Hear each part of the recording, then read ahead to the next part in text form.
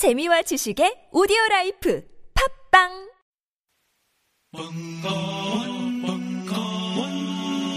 벙커원 라디오.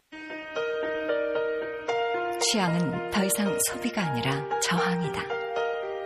취향은 인간의 일부가 아니라 인간 그 자체이다. 당신이 사랑하는 사람이 누구인지 말해주면 나는 당신이 어떤 존재인지 알 수 있다. 17년 베테랑 패션 에디터 김경의 신간. 나는 항상 패배자에게 끌린다. 김경의 신간. 나는 항상 패배자에게 끌린다. 북콘서트가 5월 28일 화요일 오후 7시 30분부터 벙커원에서 열립니다. 진행 탁현민, 특별 게스트 에세이스트 김현진, 초대 뮤지션 오지은, 백현진, 방준석이 함께하는 잔잔하지만 풍성한 콘서트. 출판사 달과 벙커원이 함께합니다. 참가 신청은 벙커원 홈페이지 예스24, 알라딘, 인터파크에서 하실 수 있습니다. 세계로 가는 여행 뒷단화 탁PD의 여행수다.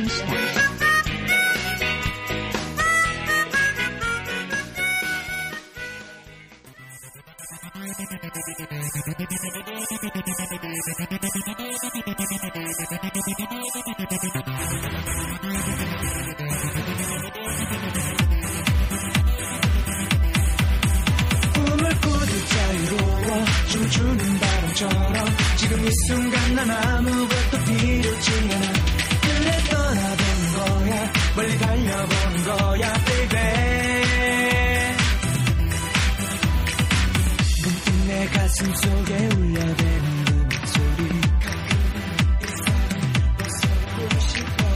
여전히 반복되는 하루는 잠시 미뤄두고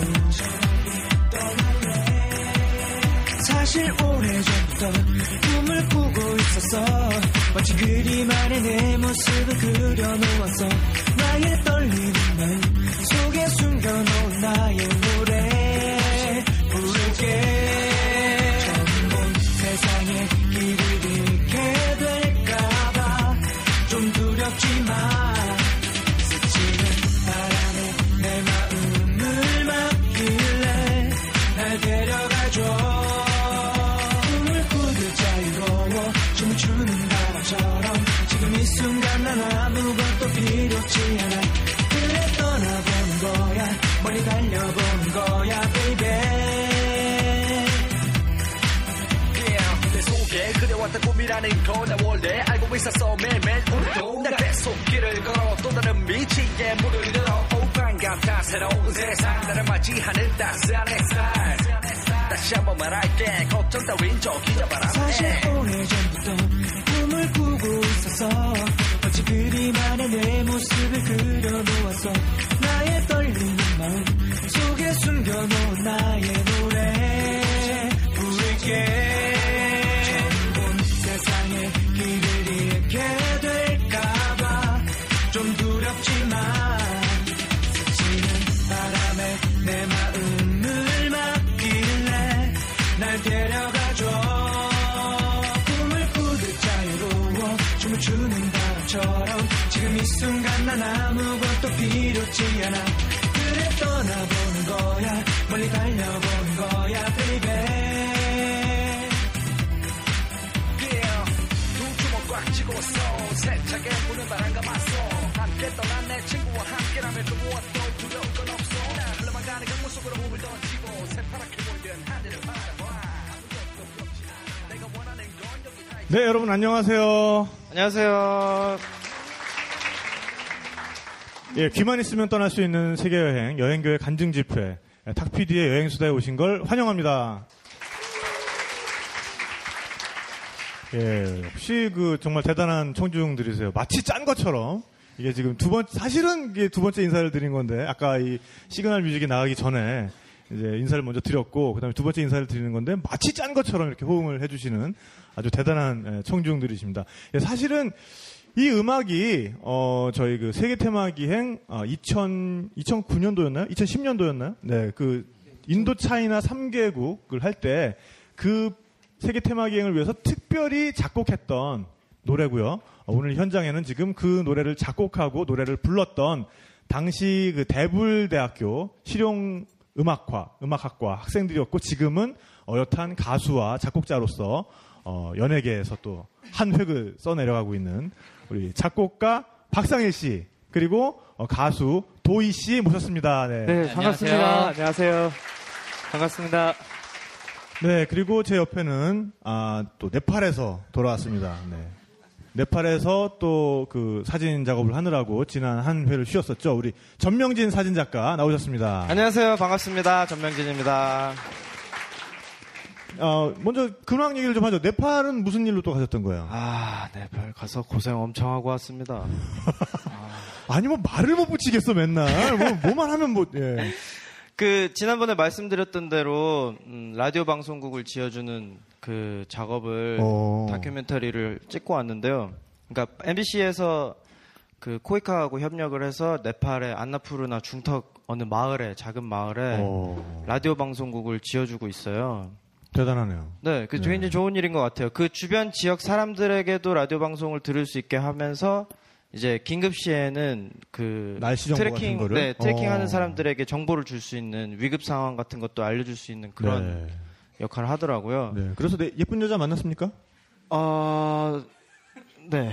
진짜 만나셨군요. 네, 네, 축하드립니다. 그 옆마을에 이제 마르파라고 조그만 마을이 네. 있는데 거기 이제 한 700년 된 마을이에요. 거기 촬영을 갔다가 이제 트레킹을 마치고 내려오는 도미니카 공화국에서 온 우리 그래요. 친구를. 네, 그 얘기는 방송 끝나고 좀 자세히 좀 청해 듣도록 하겠습니다. 네, 그리고 박상일 씨. 예, 안녕하세요. 네, 먼저 자기 소개를 먼저 좀 해주시죠. 네. 예, 안녕하세요. 저는 작곡하고 나무 심고 여행 다니고 여러 가지 하는 박상일입니다. 안녕하세요. 네, 뭔가 그 작곡하고 나무 심는다 그러니까 네. 굉장히 이상해 보여요. 좀 자세하게 좀 설명을 해주세요. 네. 그런 사람들 눈에 그렇게 보일 수 있는데요. 작곡이 이제 주업이고요. 이제 나무는 요즘 트리플래닛이라고. 트리플래닛. 예, 게임으로 이제 핸드폰 어플로 나무를 심으면 저희가 실제로 가서 나무를 심어주는 그런 게임이에요. 저분들 아시나 봐요. 하시나 봐요. 그래요? 예, 반갑습니다. 네. 예, 제가 가서 직접 심어주는 사람이에요. 회장이에요, 회장. 네. 그러니까 그 참여하는 사람들은 게임으로 나무를 심는데, 그렇죠. 그럼 이제 거기서 나무를 심으면 본인이 가서 직접 그렇죠. 심는군요. 네네. 굉장히 바쁘시겠어요. 네, 식목대행, 식목대행업을 하고 있는 우리 박상일 씨. 약간 캐릭터가 아바타네, 아바타. 그렇죠. 또 식목 아바타는 처음 들어봅니다. 조종하시면 제가 가서 직접 딱 심어드리는. 그렇군요. 정말 좋은 일을 하고 있는 것 같아요. 네. 그리고 도희 씨. 네. 네, 반갑습니다. 저는 제 이름은 오도희고요. 방송 이름은 도희라고 쓰고 있습니다. 그리고 노래를 하고 저도 또한 이제 작곡을 하고요. 그 잡다한 액세서리를 좀 만드는 걸 취미로 하고 있는 도희라고 합니다. 반갑습니다. 네, 오늘 안 그래도 그 손목에 보니까 네. 굉장히 그 액세서리들이 좀 정신이 없어요. 근데 근데 예뻐요. 굉장히 예쁘고. 근데 이거 본인이 직접 만들었다면서요? 네. 그래서 오늘은 이제 신발끈을 보시면 이제 노란색인데 노란색에 맞춰서 또 제가 만들어서 해놨습니다. 그리고 제가 또 오늘 그 남자분하고 여자분 거를 제가 직접 만들어서 선물을 가지고 왔거든요. 네, 여기 보시면은 지금 그 가수 겸 그러니까 싱어송라이터 겸 그 구슬공예 인형 눈붙이기 이런 거 하고 있습니다. 되게 구슬공예를 하시는 도희 씨가 지금 뭔가 약간 그 건강 맥반석 팔찌 같지만 이게 사실은 이게 무슨 오닉스라 그랬나요? 오닉스? 네, 그렇죠. 오닉스. 오닉스 원석으로 된 굉장히 아름다운 팔찌를 가지고 오셨어요. 그래서 요 끝에 이 달려 있는 거는 그 스왈로브스키 원석이라고 합니다. 네, 해골인데 해골만 있으니까 좀 그렇더라고요. 눈에다가 여기 스왈로브스키 큐빅을 박았습니다. 굉장히 예쁩니다. 네, 어쨌든 그래서 왠지 끼면 건강도 좋아질 것 같고 좌골신경통 이런 것도 좀 해소가 될 것 같아요. 네, 어쨌든 그래서 오늘의 그 여행수다를 귀를 쫑긋 열고 들으시다가 보면은 뭔가 이제 지명이나 뭔가 그 어떤 물건의 이름이나 이런 거와 관련해서 맨 마지막에 퀴즈를 두 분 내겠습니다. 네, 그래서 맞추시는 분께는 싱어송라이터 겸 비즈공예 전문가 도희 씨께서 직접 제작한 스왈로브스키 원석이 들어간 건강 팔찌를 여러분께 드리도록 하겠습니다. 네. 네. 안 맞으면 어떡하죠? 네? 안 맞으면 이게 사이즈가 있는 거예요? 사이즈가 있어. 이게 안 맞을 정도면은 좀 심각하신 거고요. 네. 네. 그러면 계란 구우실 때 쓰는 걸로. 네. 근데 아까 처음 굉장히 신나는 우리 네. 그 음악을 들었잖아요. 그 음악이 제목이 뭐였죠? 그 음악은 백패커송이라고. 백패커송. 그렇죠. 네. 그 배낭여행자의 노래. 네. 그렇죠. 원래는 이 여행을 위해서 만든 노래는 아니고요. 솔직히 얘기해야 되니까 어떻게 좀 한번 아이돌을 겨냥해서 만든 노래였는데 안 팔렸죠. 안 팔리더라고요. 그래서 이제 가사만 싹 바꿔서. 네, 그래서 염가의 그 테마기행에 주셨었던. 넘긴 노래. 근데 굉장히 잘 어울렸던 것 같아요. 근데 이 두 분이 사실은 여기 한 멤버가 더 있어요. 그 정효재라는 친구인데 그 셋이서 세계 테마기행과 아주 특별한 인연이 있었습니다. 어떤 인연이었죠? 저 일반 시청자 참여를 했던 적이 한 번 있어요. 근데 저희가 운 좋게도 몇백 대 1이었죠? 400대 1의 경쟁률을. 400대 1의 경쟁률을 뚫고 저희가 이제 뽑혀서 여행에 참여하게 됐었죠. 네. 그래서 그때 저도 이제 심사위원으로 있었는데 이렇게 세 친구가 들어오는데 일단 굉장히 신선했어요. 신선했고 일단 아무 생각이 없어 보였어요. 네. 그러니까 너무 표정들이 해맑아서, 그러니까 물론 이제 이 친구들 입장에서는 굉장히 긴장도 되고 꼭 뽑혀야겠다는 그런 결의도 있고 했겠지만은 제 눈에는 그 얼굴들이 일단 너무 해맑아 보여서 이런 친구들과 함께 그 여행 프로그램을 만들면은 굉장히 또 기존에 좀 못 보여줬던 그런 모습들을 보여줄 수 있을 것 같다. 시키는 대로 다. 네네네. 그게 제일 중요했어요. 그렇죠. 네. 그게 제일 중요합니다. 네. 네, 여행 프로그램 출연자가 멋있다고 해서 되는 것도 아니고 일단 말을 잘 들어야 됩니다. 그렇죠. 네. 빼지 않고. 가라 먹으라는 거 다 먹고. 가라 그러면 가고 오라 그러면 오고. 먹으라면 다 먹고. 근데 방송 되게 솔직해야 된다 그러지 않았나요? 그렇죠. 네. 솔직했잖아요, 우리 방송. 솔직히 얘기하면 여기 탁PD님은 저희를 별로 좋아하지 않았어요. 이제는 말할 수 있다? 이제는 말할 수 있다. 네. 원래는 여성 출연자랑 같이 가고 싶다 그랬고요. 그렇죠. 맞아요. 네. 저도 계속 그게 궁금했어요. 네, 그런데 이제 다른 PD분이, 야, 가봐. 이래서 맞죠? 네. 솔직히 얘기하셔야죠. 아니, 그때 영어도 되고 태국어도 되는 여자분이 있었는데 그분이 스펙이 너무 좋으신 거야. 네. 그분 지금 여행 잡지사 기자 하시거든요. 굉장히. 네. 그래서 아쉬웠어, 니들 때문에. 그죠? 도움이 안 되는 놈들이야. 네. 어쨌든 그래서 그때 우리가 여행 컨셉을 세웠던 게 이제 그 인도 차이나 3국, 소위 말하는 인도 차이나 3국을 가장 단시간 내에 효율적으로 여행하는 방법이라는 주제를 잡고 우리가 그때 이제 여행을 떠났었죠. 네. 근데 여기서 먼저 그럼 인도 차이나 3국이라 그러면은 어떤 나라들을 가리키는지 또 우리. 그니까요. 그거를 제가 준비를 했어야 되는데. 아니, 방송 시작하기 전에 내가 스마트폰 찾아보라 그랬잖아. 그랬는데 주차 아저씨가 부르시더라고요. 진짜.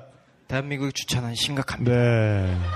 여기 그 벙커원 주차 관리하시는 아저씨가 너무 무서우세요. 그니까요.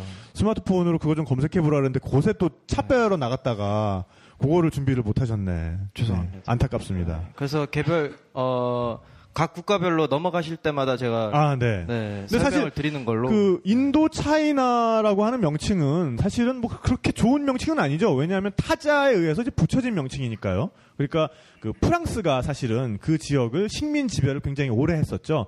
그래서 캄보디아, 라오스, 베트남 이 지역을 뭐 인도도 아니고 차이나도 아니고 그 중간쯤 되는 성격을 가진 지역이다.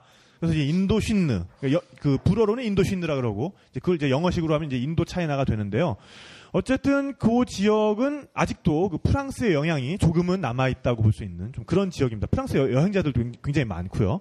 네, 그래서 그 세 개 국가가 다 이렇게 국경을 마주 대하고 있어요. 그래서 또 이 여행자들의 로망이라 그러면은 육로로 국경을 이렇게 좀 걸어서 통과해보는 그런 게 또 여행자들의 또 로망 중에 하나 아니겠어요? 왜냐하면 우리는 사실 반도라고는 하지만 우리는 섬이에요. 그잖아요. 그렇죠. 네. 우리는 다른 나라에 가기 위해서는 꼭 배를 타거나 비행기를 타야 됩니다. 걸어서 그 국경을 통과할 수 있는 사람들은 그 일부 굉장히 그 특수한 계층, 개성공단 뭐 그런 분들밖에 없었는데 그나마도 지금 또는 뭐 소를 몰고 가신다면 예.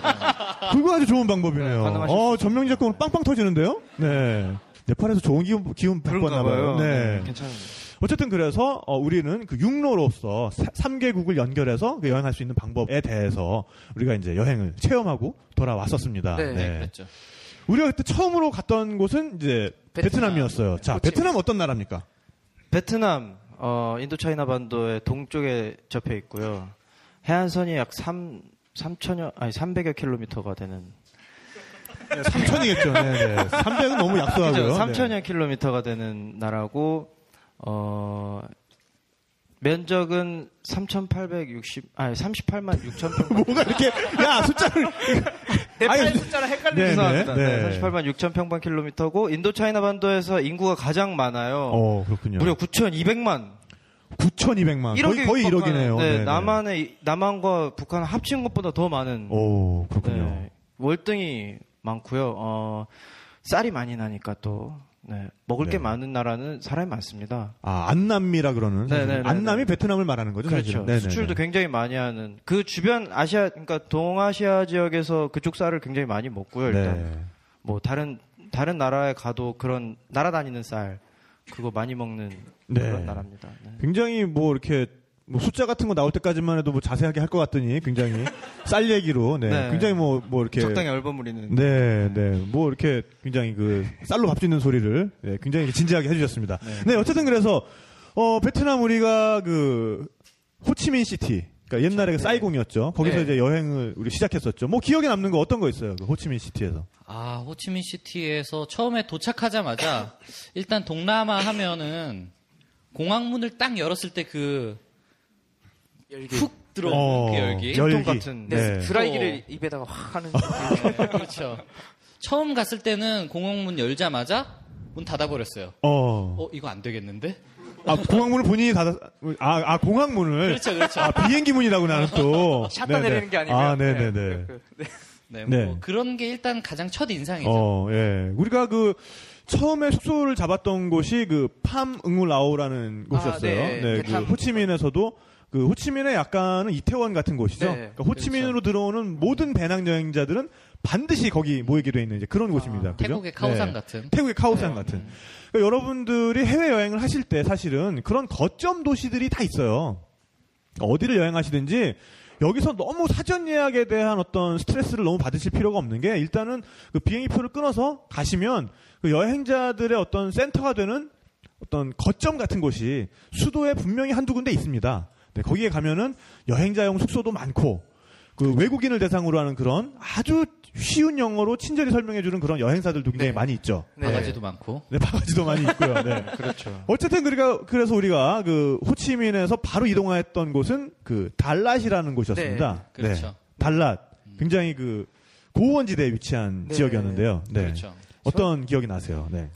더운 줄 알고 옷을 많이 못 챙겨갔어요. 근데 달랏에 도착하자마자 너무 추운 거예요. 예상 외로. 그래서 얘기를 들어보니까 거기는 1년 365일 거의 봄 날씨라고 그렇죠. 해서 거기 가서 가자마자 잠바를 사고. 알마니 샀죠? 동네에서. 알마니 잠바. 얘기해도 되죠, 여기. 얼마니? 아니, 거기가 해발 한 1000m, 1500m 요 정도 사이에요. 고원지대여서 날씨가 어떻게 보면 상당히 선선하고 좋습니다. 근데 이분들이 이제 동남아시아라고 하니까 후끈한 동남아시아만 너무 생각을 하셔가지고 옷을 너무 헐벗고 오신 거예요. 그 상황에서 고원을 올라가니까 너무 추운 거지. 그리고 우리가 교통수단 같은 게 사실은 거기서는 렌터카 이런 게 잘 없으니까 렌터를 한다고 하면은 사람 수대로 오토바이를 빌리는 게 가장 현실적입니다. 이제 그런 걸 타고 다니려도 너무 바람 불고 춥잖아요.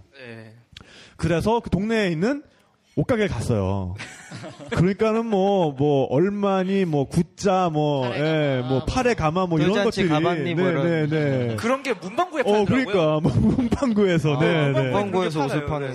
근데 그때 자켓을 샀는데, 진품을 사면은 한 500불에서 한 700불 상당의 그 정도의 디자인이었어요. 굉장히 굉장히 패셔너블한 그런 재킷을. 제 기억에는 한 7,500원 정도 우리 돈으로. 우비. 달랏에서 내려가고 나니까 그 옷 안 보이더라고요. 네. 녹아내린 건지 아니면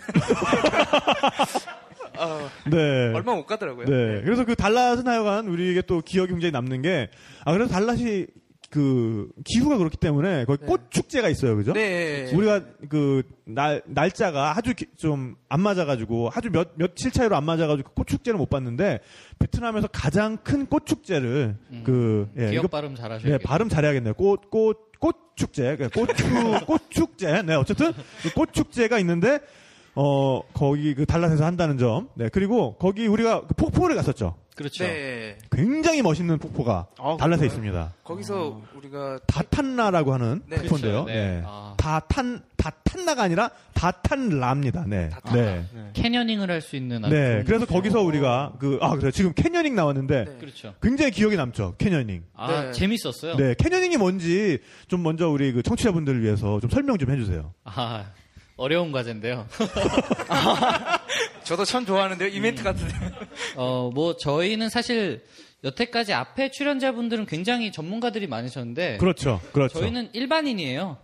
그래서 뭐 굉장한 지식이 있거나 이렇지 않은데 그냥 캐녀닝이라고 하면은 그 앞자일랜 네네. 폭포에서 줄을 타고 내려오는 네. 뭐 그런 것들 아니면은 아주 낮은 폭포에서 미끄럼틀처럼 이렇게 워터 슬라이드처럼. 워터 슬라이드 네. 뭐 이런 것도 하고 그냥 물놀이 하고 뛰어들고 별게 없어요. 그냥 네. 캐년에서 노는 거죠. 네. 그 사실 영어가 뭐 별게 없잖아요. ing 붙여주면 그냥 설명되는 거 아니에요, 그죠? 튜브 타는 게 튜빙, 그잖아요. 네, 네. 그러니까 캐년에서 하는 게 캐녀닝이죠. 네, 네. 그러니까 간단하네요. 캐년 안에서 즐길 수 있는 모든 것들을 어떤 하나의 그 스포츠로 만들어 놓은 것이 이제 캐녀닝이라고 할 수가 있는데요. 캐녀닝에는 쉽게 말해서 드라이 캐녀닝이랑 웻 캐녀닝이 있습니다. 그러니까 그 드라이 캐녀닝은 물에 안 들어가는 캐녀닝이죠. 그러니까 그거는 이렇게 그 유격 훈련할 때 이렇게 뭐 활차 같은 걸로 하강하잖아요. 네. 뭐 그런 거랑 그다음에 절벽에 이렇게 부착된 로프에다가 안전끈을 메고선 뭐 이렇게 벽 타고 다니는 거랑 뭐 이제 이런 것들이 결합된 게 드라이 캐녀닝이고 우리가 그때 했던 거는 웻 캐녀닝이에요. 네. 처음부터 젖으면서. 그러니까 네. 그 폭포 물을 맞으면서 폭포를 막 줄을 타고 내려온다든가, 예, 그 물 한가운데로 아니면은 그 물에 이렇게 그 구명조끼를 입고서는 그 이렇게 아주 굉장히 폭포인데 굉장히 그 물살이 세다 보니까 폭포가 이미 그 돌을 다 깎아놓은 거예요. 쉽게 말해서. 자연적으로 형성된 어떤 워터 슬라이드 같은 게 한 50m 길이로 쫙 펼쳐진 데가 있습니다. 네, 그런 데서 미끄러져 내려온다든가. 그게 등에다가 그 구명조끼를 입고 있으니까 그렇죠. 뭐 까지거나 이럴 염려가 없어서 굉장히 안전합니다. 네, 그리고 좀 만만한 폭포가 나타난다면 거기서 뭐 뛰어내린다든가. 그냥, 뭐 이제 그런 것들을 할 수가 있었죠. 네. 그때 뭐 굉장히 시작은 굉장히 재밌었어요. 네, 네. 시작만 재밌었군요. 아니 일단 당신네들이 뭐 이렇게 전문적인 멘트가 안 되잖아요. 몸으로 해야죠. 네, 그러니까 당신네들이 몸으로 즐기는 거를 보여줄 수밖에 없었던 이제 그런 상황이었잖아요. 네네. 그렇죠. 어디 가나 저희가 이제 뭘 보고 이렇게 감상평을 하잖아요. 그런 그 다큐멘터리를 보면요. 근데 저희는 이제 사전 이렇게 지식이 없으니까. 네, 여기 PD님이 너희들은 몸으로 일단 다 즐기고 나서 그걸 보여줘야 된다. 그렇죠. 네. 그래야 진정성이 나올 것 같아서 저희도 즐기다 보니까 이게 나중에는 또 라오스 가서 그런 얘기를 하겠지만 너무 죽을 고비를 몇 번 넘겼어요. 진짜 죽을 뻔했어요. 네. 아. 근데 그때 탑PD님은 저기 다른 데서 이제 한잔하고 있고. 그때요. 네. 그 얘기는 좀 나중에 하도록 하고요. 네. 그래서 그 달랏이 또 기억에 남는 건 거기 커피가 또 네. 커피 얘기를 빼놓을 수가 없을 것 같은데요. 일단 베트남 하면은 커피 수출 그렇죠. 세계 2위의 네. 나라죠. 네. 그러니까 우리나라에서 여러분들 드시는 그 봉지 커피, 믹스 커피 이런 것들은 대부분 베트남산 원두를 많이 씁니다. 왜냐하면 굉장히 저렴하니까요. 그래서 그 커피 원두 종류 중에서도 로부스트라는 종이 베트남의 아주 대표적인 종인데 그 현장에서 또 먹으면은 상당히 맛있었어요. 네, 그죠? 엄청 맛있어요. 네. 길거리에 그 할머니가 이렇게 타주시는 걸 먹어보고 저게 과연 맛있을까 이렇게 생각을 했었는데 너무 맛있더라고요. 네. 연유랑 이렇게 섞어서 주시는데. 근데 또 정작 그 커피 재배하는 농가에 가면 그분들은 또 차를 마시는 그렇죠. 네. 커피를 안 커피 마셔요. 스틱을 못 마시더라고요. 그러니까 커피 먹고 싶다니까. 그러니까요. 그 커피 인스턴트 커피를 갖고 왔죠. 네. 봉지 커피를 네. 거기서는 안 먹고. 그러니까 왜냐하면 그분들은 커피 마시는 문화가 없는 거예요. 그렇죠. 네. 그러니까 외부에서 그냥 수출용으로 다. 그 이식이 된 문화다 보니까 그분들 자체는 커피를 안 드시고, 그러니까 우리는 사실 촬영하다 보면은 이제 뭐 커피 밭에서 일하는 거, 커피 따가지고 이렇게 말려놓는 거, 뭐 이제 그래서 단계별로 찍고 싶잖아요. 그래서 맨 마지막에 그 커피를 한 잔 딱 해야 이게 완성이 되잖아요. 그렇죠. 그러니까 이제 그 커피 마시는 걸 좀 촬영하고 싶다. 그래, 알았어. 이러더니, 일단 앉아있어. 그러더니. 네스카페 박스. 네, 네스카페. 빨간 네스카페 박스를 저쪽에서 가져오셔가지고. 뜨거운 물과 함께. 집에 없어가지고 특별히 아들내미 보내서 사왔어. 네, 사주시더라고요. 근데 굉장히 또 많은 걸 우리가 느꼈어요, 그때. 그죠? 그렇죠. 네. 거기 또 그 커피 잎으로 된 차를 마셨죠, 그때 거기. 아니, 그건 그냥 차였어요. 아, 그냥 차였어요? 네. 저는 지금까지 커피 차로. 그런 차 없어요. 없었어요? 네. 그러니까요. 네. 네, 굉장히 뭔가 왜곡된 기억을 가지고 있었군요. 네. 우리가 항상 하여간 당연히 커피를 재배를 하니까 그분들도 커피를 마실 것이다. 라는 그런 선입견을 가질 수가 있는데 그거는 사실은 우리만의 생각이었다라는 또 그런 이제 깨달음을 얻으면서 우리는 그때 달랏을 떠나서 후에로 향했습니다. 네. 회로 향하기 전에 잠깐 들린 곳이 있죠. 낮장이죠, 낮장. 네. 거기 그렇게 좋다면서요? 그렇게 좋은 걸 못 느낄 새에 저희는 그냥 떠났기 때문에.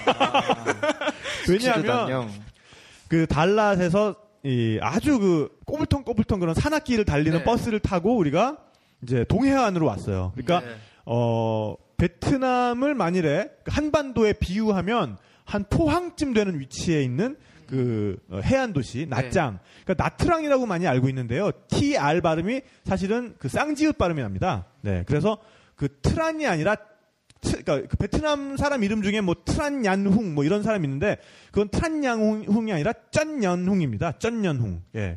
그러니까 나트랑도 사실은 옛날에 우리 부모님 세대들이 저한테 부모님 세대고 이제 여기 있는 분들한테는 할아버님 세대들이 네. 참전을 하셨을 때 나짱에 미군 휴양소가 있었어요. 그만큼 거기가 풍광도 아름답고 날씨도 굉장히 좋은 곳인데 거기서 영어대로 써있는 대로 읽다 보니까 나트랑 이렇게 알려졌는데 사실은 나짱이라는 곳이죠. 네, 근데 우리가 거기에서 보낼 수 있는 시간은 약 한 4시간? 그 정도밖에 없었어요. 그죠? 네, 마치, 스타보버처럼 공항으로 치면. 네. 몸으로 때우러 또 가야 되니까요. 그러니까요. 네. 그 짧은 사이에 또 촬영을 했죠. 네, 그래서 거기서 후회로 옮겨가야 되기 때문에 버스표를 끊고 나니까 한 2시간 정도 딱 시간이 남는 거예요. 네, 그래서 거기 해변가로 일단 갔어요. 나짱의 유명한 해변가에. 그래서 사실 제가 그때 프로듀서였을 때 이 친구들을 데리고 갔을 때는 또 나름 보관이 있었습니다. 네. 이 비전문가들이니까 어디 가서 이렇게 뭘 보고서 멋있는 멘트를 칠 수는 없지만 일단 실용음악과 학생들이니까 어디 가서 앉혀놓으면은 자기들끼리 띵가띵가를 할 것이다. 네. 근데 그때 상당히 그림이 굉장히 좋았어요. 낮장 해변에서 기타를 우리 도희 씨가 그때는 이름이 흥복이었어요. 지금은 아예 개명을 네. 지금은 이제 개명 신청이 받아들여져서 오도희 씨지만은 그때는 오흥복 씨였습니다. 네. 그래서 야, 흥복아, 판 벌려라. 그러니까, 네, 알겠습니다. 이러면서 이제 거기서 기타를 치고 우리 박상일 씨가 퍼커션을 치기 시작하니까 해변에 나와 있던 많은 연인들과 아이들과 이렇게 다 모여들어서 심지어는 행상하는 아이들까지 와가지고 행상 과자 팔 생각은 안 하고 음악에 빠져들었던 그런 기억이 나요. 처음에는 굉장히 영혼 없는 음악을 하다가 사람들이 이렇게 몰려들면서 해가 지면서 굉장히 누가 봐도 멋있는 그림이 그려졌어요. 네.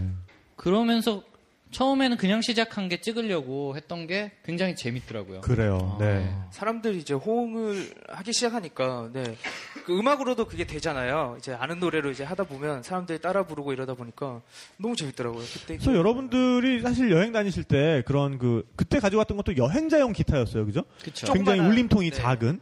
그러니까 뭔가 음악에 대해서 이렇게 악기를 다루실 수 있는 분이라면 그런 걸 한 개쯤 가지고 여행하는 것도 물론 짐이 되겠지만 그거보다 훨씬 큰 반대급부가 있는 것 같아요.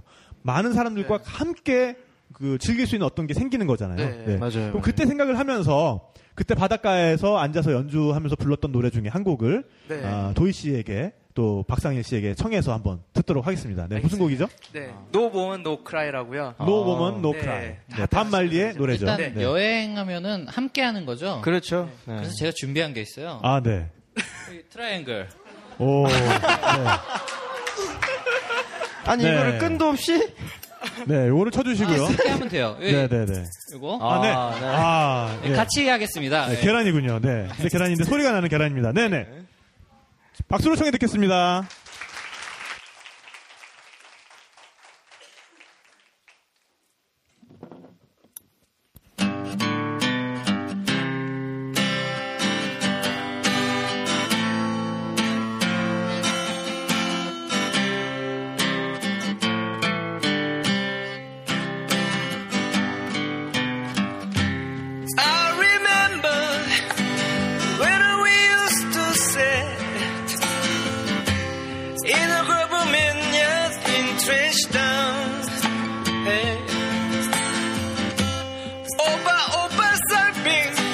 the hypocrites. Bigger with the good people we meet. Good friends we have, oh good friends we've lost. Along the way. In this great future, you can't forget your past. So dry your tears. I say, no woman, no cry. No woman, no cry. Yeah. Oh, my little sister, don't see no tears. No woman, no cry, cry. I remember when we used to sit in a government yacht in Brooklyn, and then just who make the firelight as it was love upon it through the night. Then we would commemorate it. Oh, which I share with you. My feelings, my only carries. So I got to push on through. Oh, why I'm done. Everything's gonna be alright. Say, everything's gonna be alright. Everything's gonna be alright. Everything's gonna be alright. Everything's gonna be alright. Say, everything's gonna be alright. Everything's gonna be alright. Everything's gonna be alright. Say, oh, ah, oh, ah, oh, ah, oh, oh, ah, oh, ah, oh, ah, oh, ah, oh, ah, oh, ah, oh, ah, oh, ah, oh,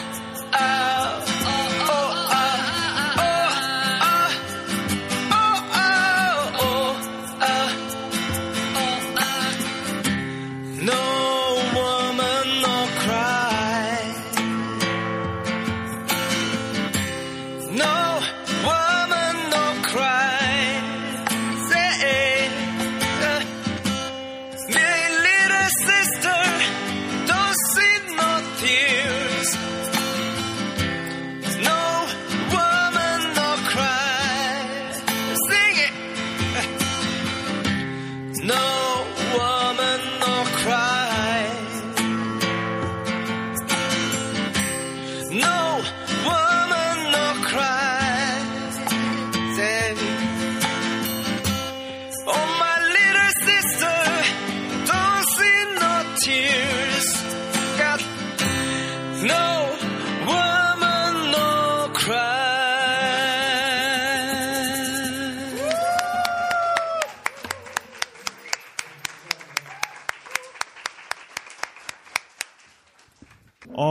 네. 박상일 씨와 오흥복 씨의 네. 행복이. 제가요. 네. 이름을 네네. 이건 제 얘기지만 개명을 하면서요. 저희 어머니가 연락이 오신 거예요. 전화. 네. 그래가지고 너 이름이 그 주위에 사람은 많은데 도와줄 사람이 없다. 그래서 이름을 바꾸라는 거예요. 어머님께서 말씀 먼저 하신 거예요? 네. 저는 생각이 없었어요. 마음에 드셨어요 그동안? 그것도 아니었나 봐. 그건 또 아니야. 좀 특이하다는 그런 점은 있었는데 이름을 2개를 받아오셨어요. 제 이름에 도자가 들어가면 되게 좋대요. 그래가지고 하나는 이제 도이라는 이름을 받아오셨고 또 하나는 569도라는 이름을 저 진짜 그거 좀 힘드네요. 네네. 오씨거든요, 오씨. 네. 그래서 5, 6도를 쓰면 그거 하셨으면 트로트 하셨어야 될 것 같아요. 그래서 제가 딱인데. 어머니 이거는 제가 트로트 해야 될 것 같다. 그래서 도의로 하겠습니다. 해서 지금 도의로. 아니 진짜 이 목소리가 지금 이렇게 리버브 싹 들어가니까 도희랑 왠지 도희가 부르는 것 같아. 도희 목소리가 어울려요. 근데 이렇게 왠지 이렇게 리버브 싹 들어가니까 흥복이 목소리는 아니야. 네, 진짜 잘 이름 개명 잘 하신 것 같아요. 감사합니다. 네. 정말 그래서 진짜 음악은 참 좋네요, 언제나. 이런 거 써먹으려고 저희 부르신 거잖아요. 그렇죠. 오늘도. 네, 네. 그 명진 작가도 이렇게 다니면서 음악으로 여자를 꼬신 경험 뭐 이런 거 있나요? 조그만 스피커를 가지고 다녔죠. 아, 진짜요? 네. 필수품이거든요. 어디나 또 무드가 중요하죠. 네. 하다못해 뭐 맥주 한 잔을 먹더라도. 그렇죠. 그리고 다니다 보면은 켜놓고.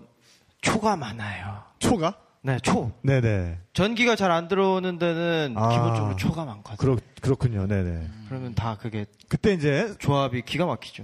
이제 맥주 같은 거 세팅을 해놓고 그렇죠. 이제 작은 스피커를 꺼내서 이제 무드 있는 음악을 쫙 트는군요. 분위기에 따라서. 그렇군요. 이런 친구들이 있었으면 뭐 이번에 네팔에서도 써먹으셨나요? 저희가 제작진이 7명이 다 남자더라고요. 네, 그렇군요. 네, 하여간 그 스피커는 굉장히 중요한 것 같습니다. 유용하죠. 이런 재주가 없으니까. 일단 이 No More No Cry는 여행자들이 가장 좋아하는 음악이에요. 말리신이라고 울려 하죠. 퍼지고. 말리신. 우리 여행자들에게 어떤 종교 같은 존재예요. 반말리의 음악은. 맞아요. 어느 해변이든 뭐 장소 불문, 국적 불문. 정말 그 여자들의 눈물을 마르게 해줘서 반 말린 것 같아요. 네, No Woman No Cry. 이런 거 해도 돼요? 이런 거 쳐도 되죠. 뭐 이런 분위기입니다, 우리. 사실 저희도 그 팟캐스트 방송을. 네. 팟캐스트 제목이 뭔가요? 그 라디오 콘서트라고 해서요. 라디오 콘서트? 네, 영어로 치시면 됩니다. 라디오 콘서트 이렇게 치면 되는데 저희가 또 6월 달에 라디오 콘서트라는 이제 라콘 줄여서 라콘으로 해서 공연을 또 해요. 압구정동에서요. 그래서 좀 시작은 좀 미비했으나 지금 그래도 아이블로그 순위가 한 100위 안에는 들어갔어요. 그래요. 이제 14회를 하고 있는데 같이 들어주세요. 가수들 4명이 이제 자기 수다들 떨면서 각자 그날 주제에 맞춰서 노래를 한 곡씩 부르는 그런. 저희는 생 라이브로. 생 라이브로.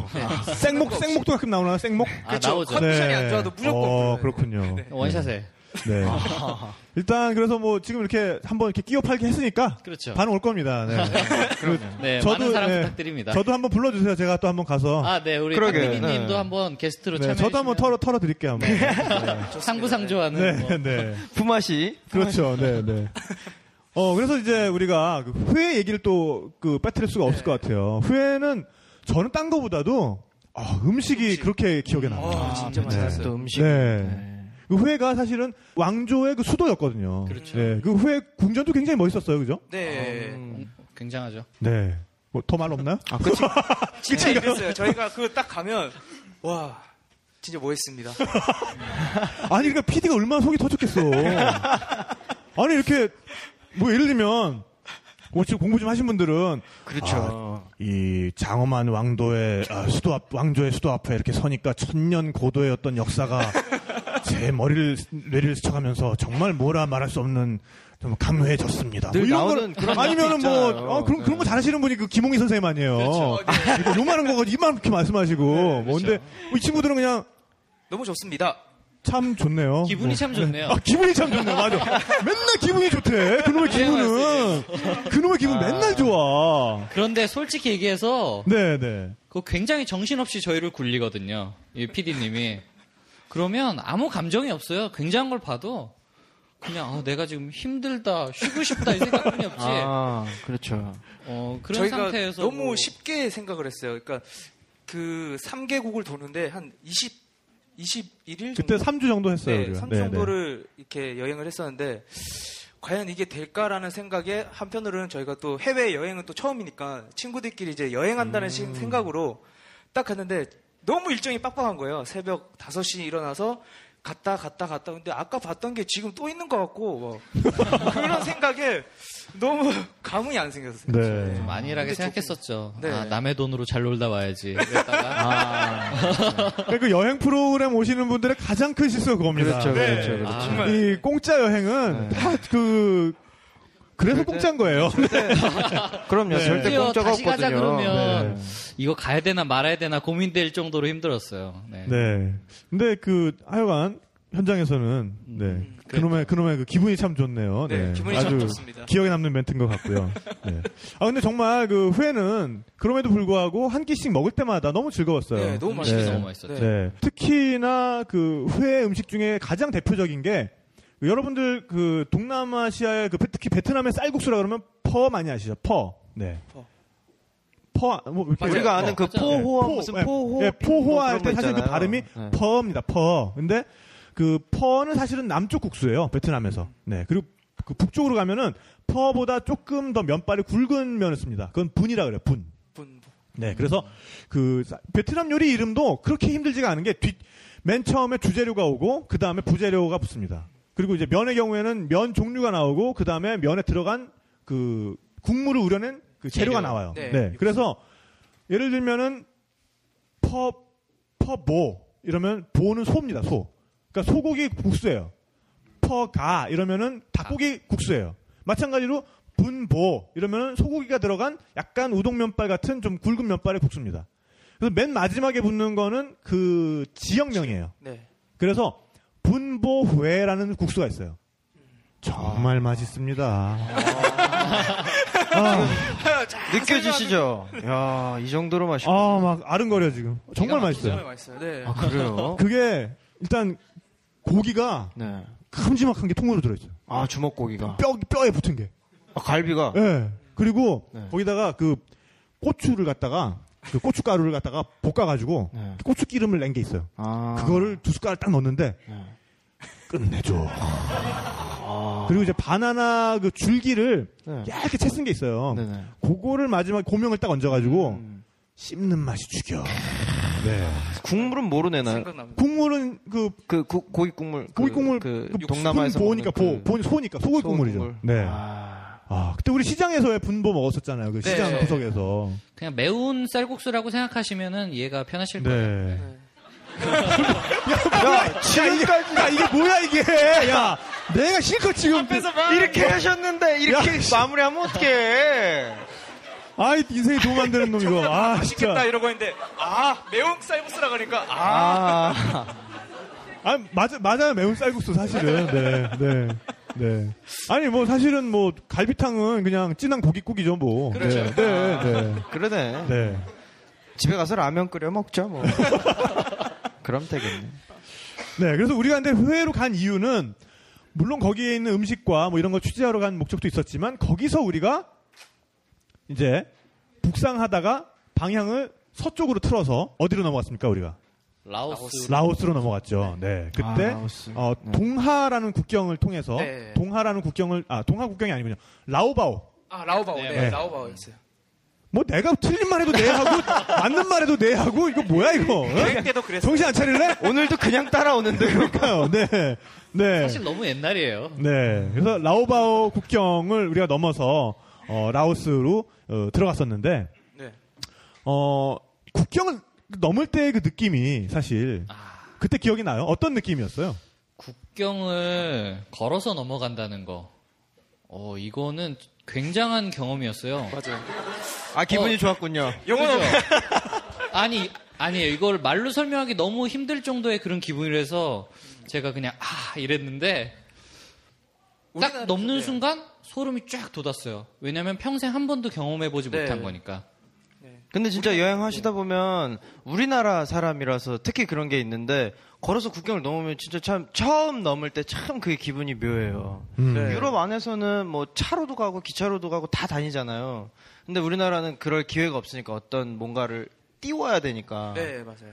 그래서 처음 걸을 때 그 느낌이 참 알싸하죠. 네.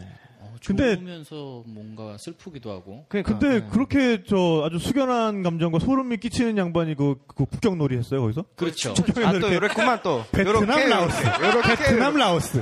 뭐 이거 했어요 그때? 그거 하더라고요. 네. 꼭 해주셔야 돼요. 내가 나라를 왔다 갔다 하네. 이 멘트를 제가 그 멘트. 여기는 어디? 그러니까 뭐 근거진대 위에서 이렇게 한 발짝씩 이렇게 펄짝펄짝 뛰면서. 한국에서는 굉장히 어려운 일인데. 그렇죠. 네. 한국에서 또 놀란 건 그냥 선 하나 그어져 있어요. 하얀색 선으로. 그냥, 네. 그러니까 그게 굉장히. 근데 우리가 국경에서 조심해야 되는 게 있죠. 그렇죠. 네. 사기꾼의 환전. 서식지입니다, 거기가. 네. 엄청 비글비글합니다, 아주. 네. 엄청나요. 네. 국경이라는 공간이 사람을 아주 희한하게 그 바보같이 만드는 그런 게 있어요. 굉장히 뭔가 무책임해도 되는 그들 입장에서 그냥 넘겨보내면 땡이니까. 네. 그리고 이제 그 경험이 많은 여행자도 왠지 국경만 가면 주눅이 들고 정신이 굉장히 없어지고. 어리버리해지고 굉장히 정신이 좀 없어져요. 그죠? 네. 일단 돈과 말이 조금 바뀌니까 그거 하나로 사람 생김새는 되게 비슷해요. 그런 특히 동남아 안에서. 네. 근데 쉽게 당하죠. 그러니까 일단 여러분들이 육로로 그 국경을 넘어갈 때 버스가 무슨 국경을 넘어서 어디까지 넘겨다 준다 뭐 이런 버스들인데 그거는 믿을 게 못 되는 것 같아요. 그런 일이 되게 많아요. 네. 분명히 예를 들면 베트남에서 버스를 탔으면 그 버스 기사들이 캄보디아까지 그러니까 특히나 이제 영세한 업체일수록 더더욱 거기까지 쭉 넘겨다 준다는 게 좀 말이 안 되거든요. 갈 수가 없죠. 네. 굉장히 저희가 갈 수 없다 그렇게 얘기했잖아요. 그렇게 얘기했는데. 보지못대로 들은 게 저였군요. 형님, 이건 안 돼요. 이 사람 여권도 없어요. 네. 맞아요. 근데 갈 수 있어. 이 사람들 눈망울을 봐. 당했죠. 이 사람들 눈망울을 보고 얘기하라고. 네.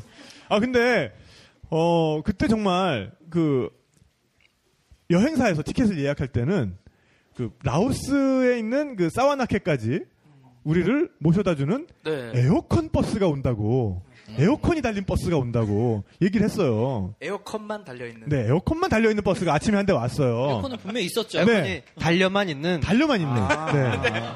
근데 그 버스가 이제 그 45인승 버스는 아니고 한 30인승? 뭐 그런 좀 미니 버스 같은 게 왔는데 분명히 에어컨은 달려있는데 너무 노쇠하신 거지, 에어컨께서. 안 나와요. 네. 그래서 굉장히 바람이 비리비리하게 나오는데. 기침을 토하시는.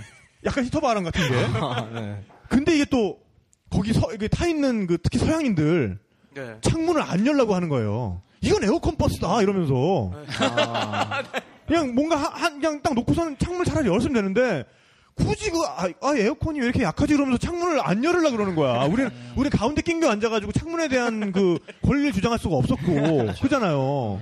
굉장히 답답했어요. 네. 엄청 힘들었어요. 네. 냄새도 좀 많이 났고요. 어쨌든 그래서 내리니까 거기서 나는 그 국경에서 버스 내리고 버스가 먼저 국경을 넘어가 있고 우리는 그 버스 다시 탈 줄 알았지. 그렇죠. 보통 그렇게 생각하는. 그거는 이제 전혀 아니고요. 거기서 국경을 넘으면 그 국경 건너편에 약간 또 인솔자 같은 친구가 있습니다. 그 친구가 그쪽에 있는 버스 터미널을 또 데리고 가서 버스표를 끊어주는 거예요, 그냥. 그러니까 진짜 별게 없어요, 그게.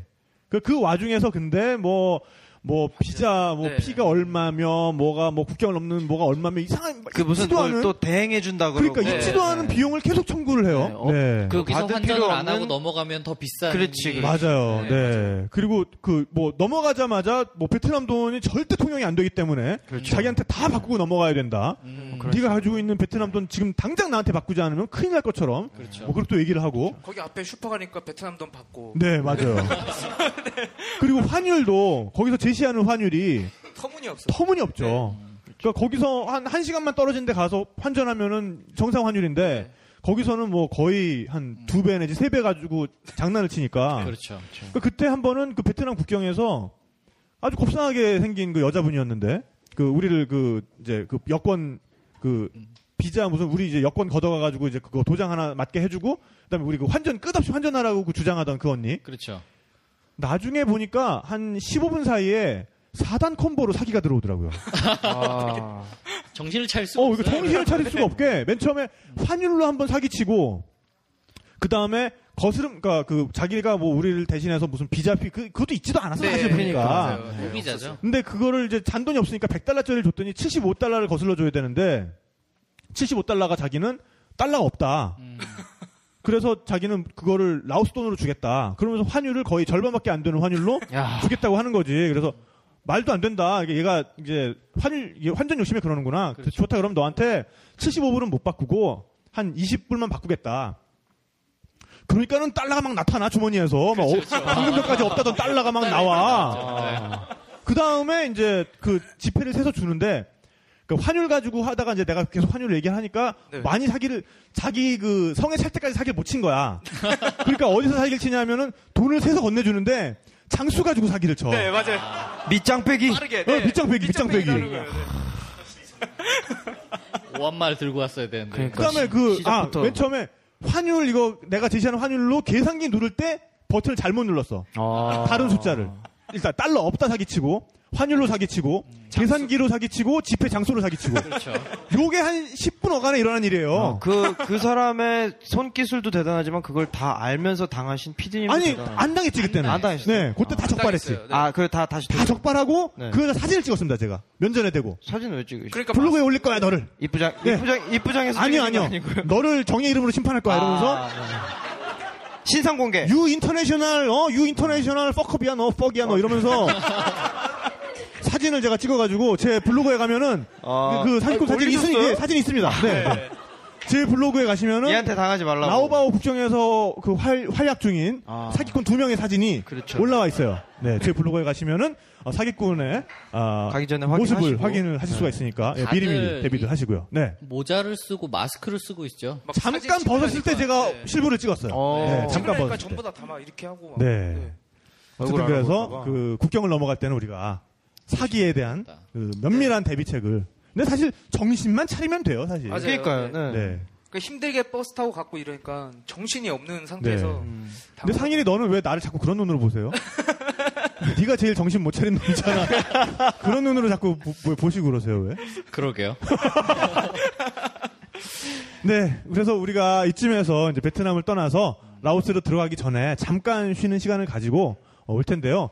여러분들께 그 베트남 가요를 한번 좀 소개를 해드리고 싶어서 베트남 CD 한 장을 제가 가지고 왔어요. 그 베트남에서는 상당히 알려진 그 가수라고 하는데요. 저는 사실 어느 나라를 가든지 그 CD샵에 가서 가장 전통적인 거 하나랑 가장 많이 듣는 거 하나를 달라고 합니다. 네, 그래서 그렇게 구한 CD 중에 하나고요. 근데 지금 오늘 날씨에는 딱 어울려요. 약간 좀 흐리고 이렇게 좀 비가 올라다 말라다 좀 이런 날씨에는 굉장히 좀 어울리는 분위기였는데, 네, 그 가수 이름이 호아이깜입니다. 네, 호아이깜이고요. 네, 이게 이름 맞겠지? 앨범 제목이 아니라. 네, 앨범 제목은 퀸란입니다. 퀸란 앨범에. 장담할 수 없어요. 네, 네.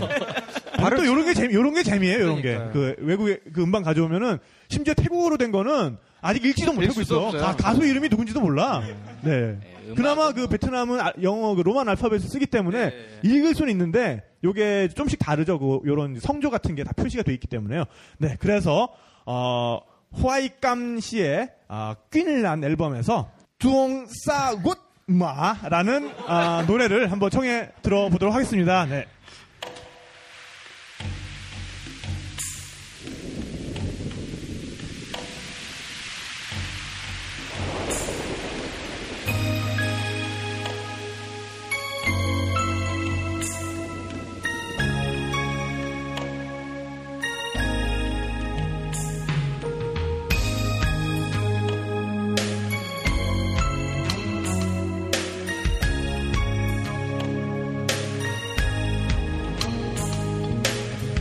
Đêm nay thời gian đứng im lắng động, cho đôi tình nhân đắm trong giấc mộng. Mưa rơi làm thêm khó câu giã từ và đường xa ướt mưa. Da em lùa lá, tóc em xõa mềm, lung linh ngàn sao sáng trong mắt em. Em làm thêm khó câu giã từ và đường xa ướt mưa. Ngại đường xa ướt mưa, em muốn anh đưa em về.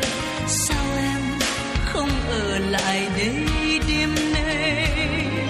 Ngại đường xa ướt mưa, đừng bắt anh đưa em về.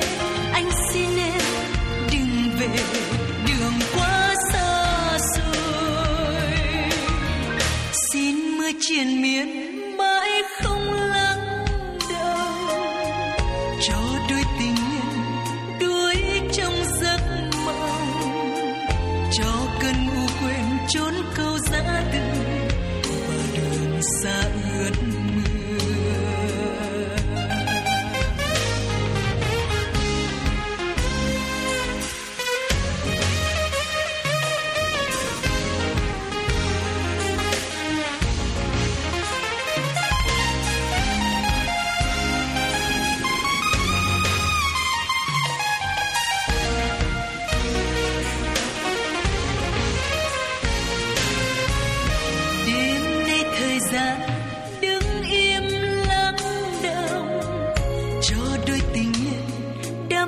trong giấc mộng. Mưa rơi làm thêm khó câu giá từ và đường xa ướt mưa. Da em lụa lá, tóc em gió mềm, lung linh ngàn sao sáng trong mắt em. Môi em làm thêm khó câu giá từ và đường xa ướt mưa. Ngại đường xa ướt mưa, em muốn anh đưa em về.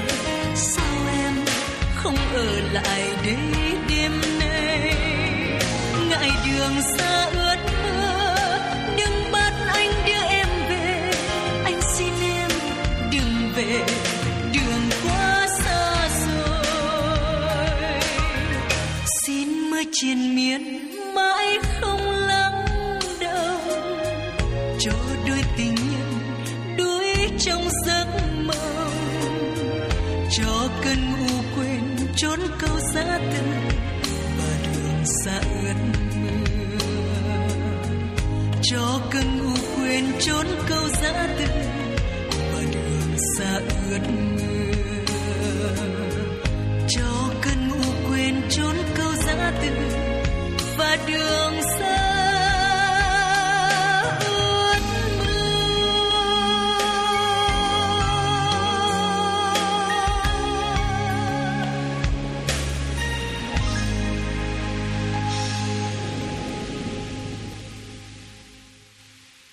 네. 노래를 아주 잘 들어봤는데 제가 좀 실수를 했군요. 우리 딴지일보 태용 PD가 황급히 와서 정정을 해줬습니다. 네.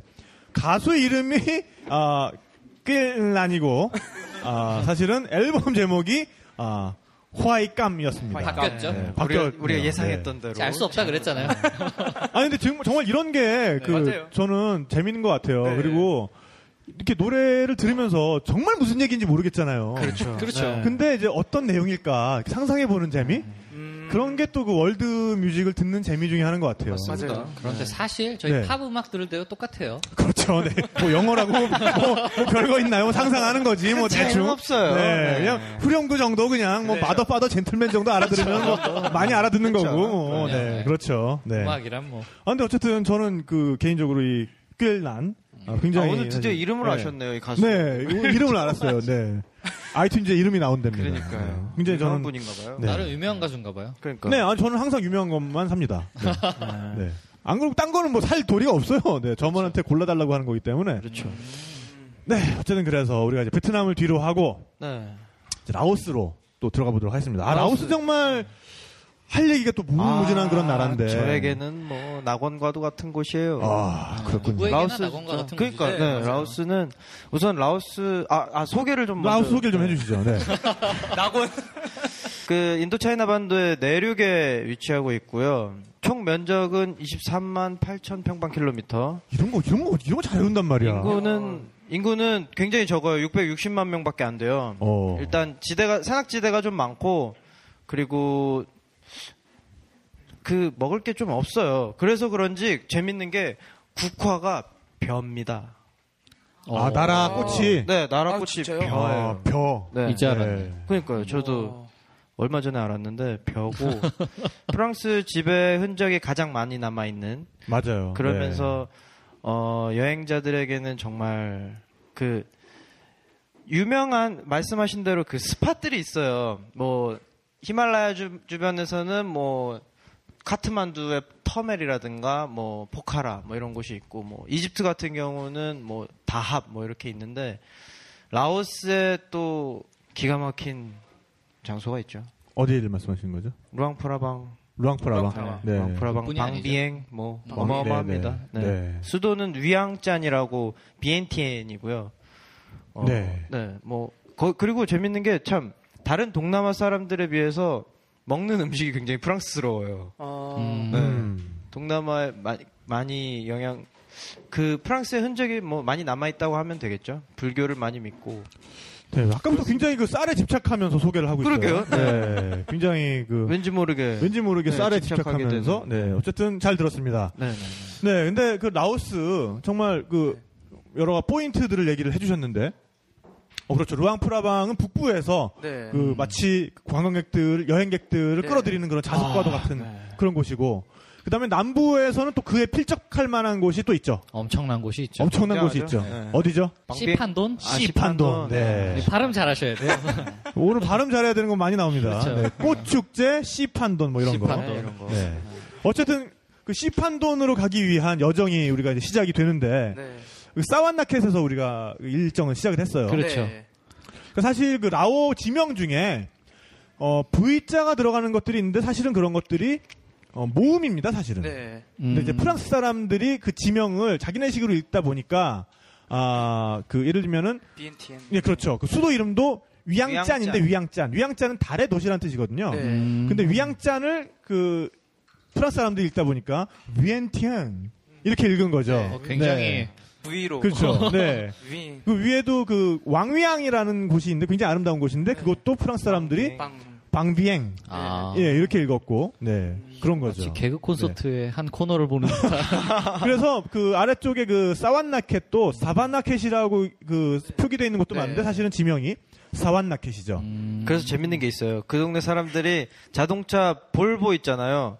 그 사람들은 월워라고 부르요. 월워. 그렇죠. 인도부터 그 동남아시아까지 월워. 네. 자기네 식으로. 다예요? 그게 끝이에요. 네네네. 뭐 아주 캐주얼하게 하나 치고 하나 넘어갔습니다. 얹고 가는 거죠. 네. 그래서 그 사완나켓이 베트남에서 버스가 들어오면, 그 라오바오 국경에서, 그러니까 우리는 라오바오 국경에서 사실은 이제 라오스 버스를 타고, 그렇죠. 라오스 버스를 타고 사완나켓까지 온 거죠. 그러니까 사실 오늘 말씀드리는 지명들을 좀 여러분들이 기억을 해주시면 좋은 게, 요게 저희들이 발견한 가장 어떻게 보면 단기간 안에 그 인도 차이나 3개국을 가장 그 재밌는 볼거리들을 놓치지 않고 보면서 일주를 할 수 있는 이렇게 아주 순환선, 마치 지하철 2호선처럼 순환선으로 일주할 수 있는 그 코스입니다. 3개국을 이렇게 작은 원으로 돌 수 있는. 그렇죠. 네. 그러니까 접경지대를 이렇게 작은 원을 그리면서 도는 그런 코스를 오늘 말씀드리고 있는 건데요. 네, 그래서 사완나켓에서 우리가 처음으로 떠난 곳은 엄청난 곳이었죠. 이름부터 빡세. 이름이 빡세예요. 지명이 PAXE. 빡세입니다. 얼마나 빡세. 빡세면 죽을 뻔한 곳이 거기. 저희가 거기 제가 듣기로는 되게 조용하고 좋다고 들었는데.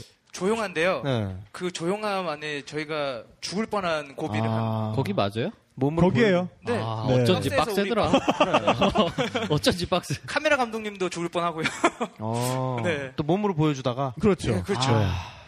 일단 뭐 이 친구들 데리고 여행할 때는 굉장히 편했어요. 어떤 면이 편했냐면은 어차피 뭐 몸으로 부딪히는 거니까 사전에 뭐 설명할 것도 없어. 그냥 가서 거기 현지 여행사 가서 제일 빡센 게 뭐냐. 그렇게 하셨어요? 그렇죠. 네. 제일 빡센 거 골라서 그걸로 이제 풀어놓고. 네, 그렇죠. 풀어놓는 거죠. 그러니까 사완나켓에 있는 여행사 갔어요. 빡세가 빡세대요. 네. 그래요? 네.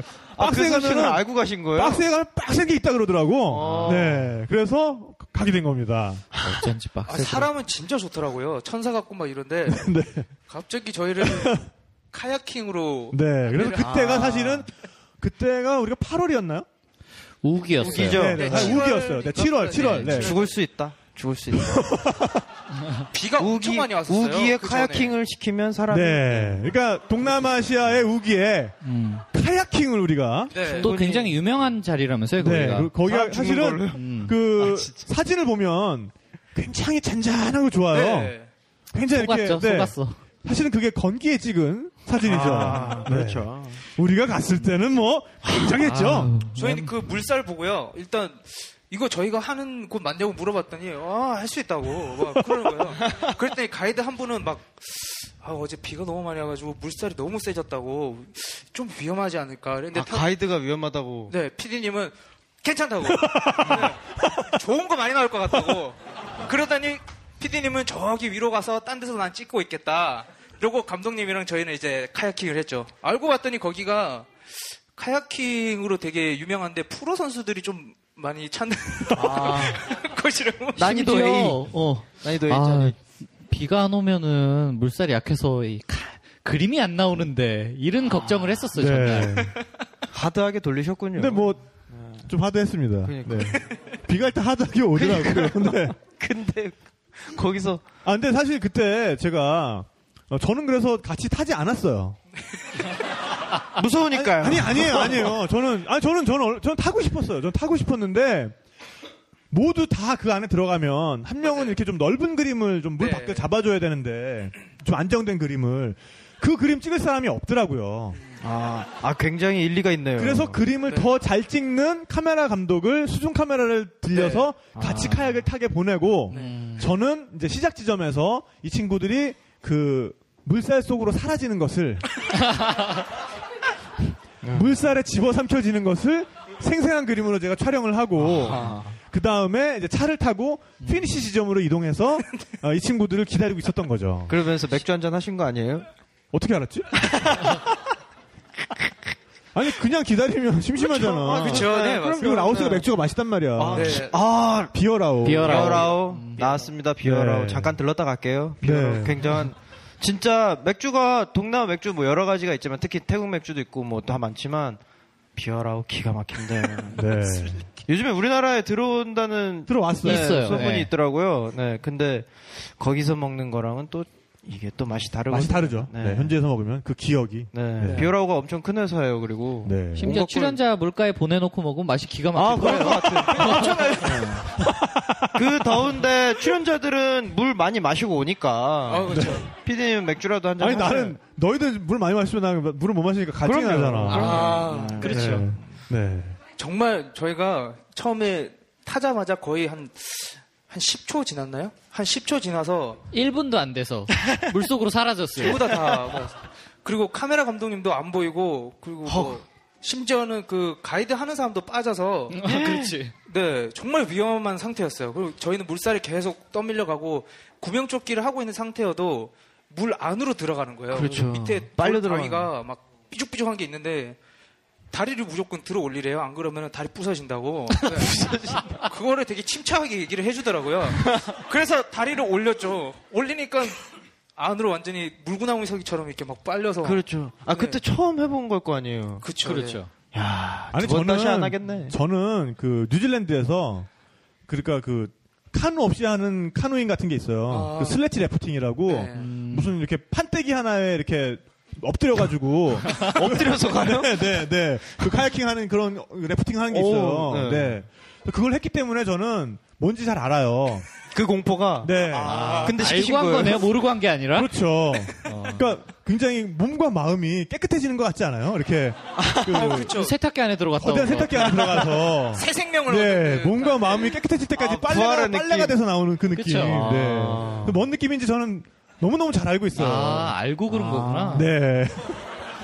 그게 더 무섭다, 그지?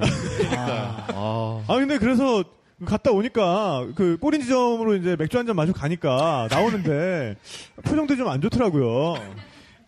나중에 왜 표정들이 안 좋았는지는 이제 그림을 보고 제가 찍어온 그림을 보니까 이건 뭐 대단하던데. 엄청 좋아해요. 와, 너희들 짱이야. 악마를 보았죠. 네, 그때 정말 그림 정말 끝내줬어요. 네. 영화를 찍어 오셨군요. 제가 찍었던 거의 래프팅 장면 중에는 최고였던 것 같아요. 네. 왜냐면 정말 살려고 했으니까. 그렇죠. 카메라 감독님도 살려고 찍었으니까요. 네. 근데 또 이렇게 말해서 또 그렇지만 또 전문적인 가이드들이 언제나 이렇게 대기하고 있었기 때문에 상당히 안전했습니다. 뭐가 안전해요? 뭐가 안전해? 죽을 뻔했는데. 저 진짜 거짓말이 아니고. 가이드의 생명도 위험했는데도요? 가이드도 빠지고. 카메라 감독님 물 빠지고, 카메라 잡고 수영도 못하고. 결국에는 끝내지는 못했어요. 중간 지점에서 이제. 그만뒀어요. 네, 너무 위험한데, 거기 한 구간만 좀 찍고 넘어가야 되겠다고 해서, 결국에는 이제 저 혼자랑 가이드분 한 명이라 해서. 맨 마지막 거기? 네. 사실은요, 그 래프팅이 소용돌이마다 그레이드가 있어요. 그래서 그레이드 1부터 그레이드 6까지 있거든요. 그러니까 그러니까 일반인이 할 수 있는 거는 5까지예요.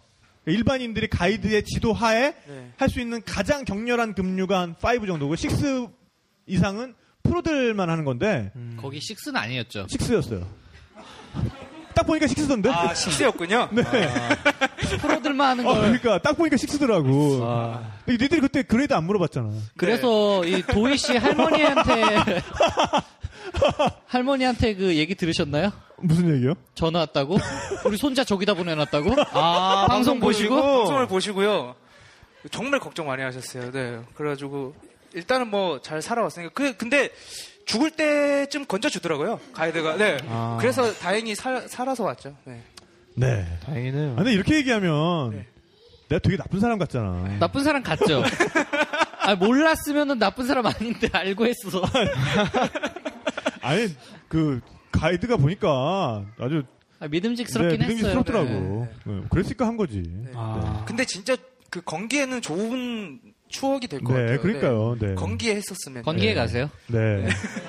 요즘에서 이 얘기 마무리 짓죠. 네. 끝나고 술 사줄게요. 네. 그래서 우리가 그 빡세를 뒤로 하고 너무너무 아름다운 곳으로 또 갔잖아요. 그렇죠. 라오스에서 만날 수 있는 앙코르왓? 뭐 이렇게 얘기하면 어떨런지 모르겠는데. 와포. 네, 왓포라는 곳에 갔죠. 네, 왓푸. 네, 와푸. 네. 앙코르와트보다 더 오래된 유적이죠. 네.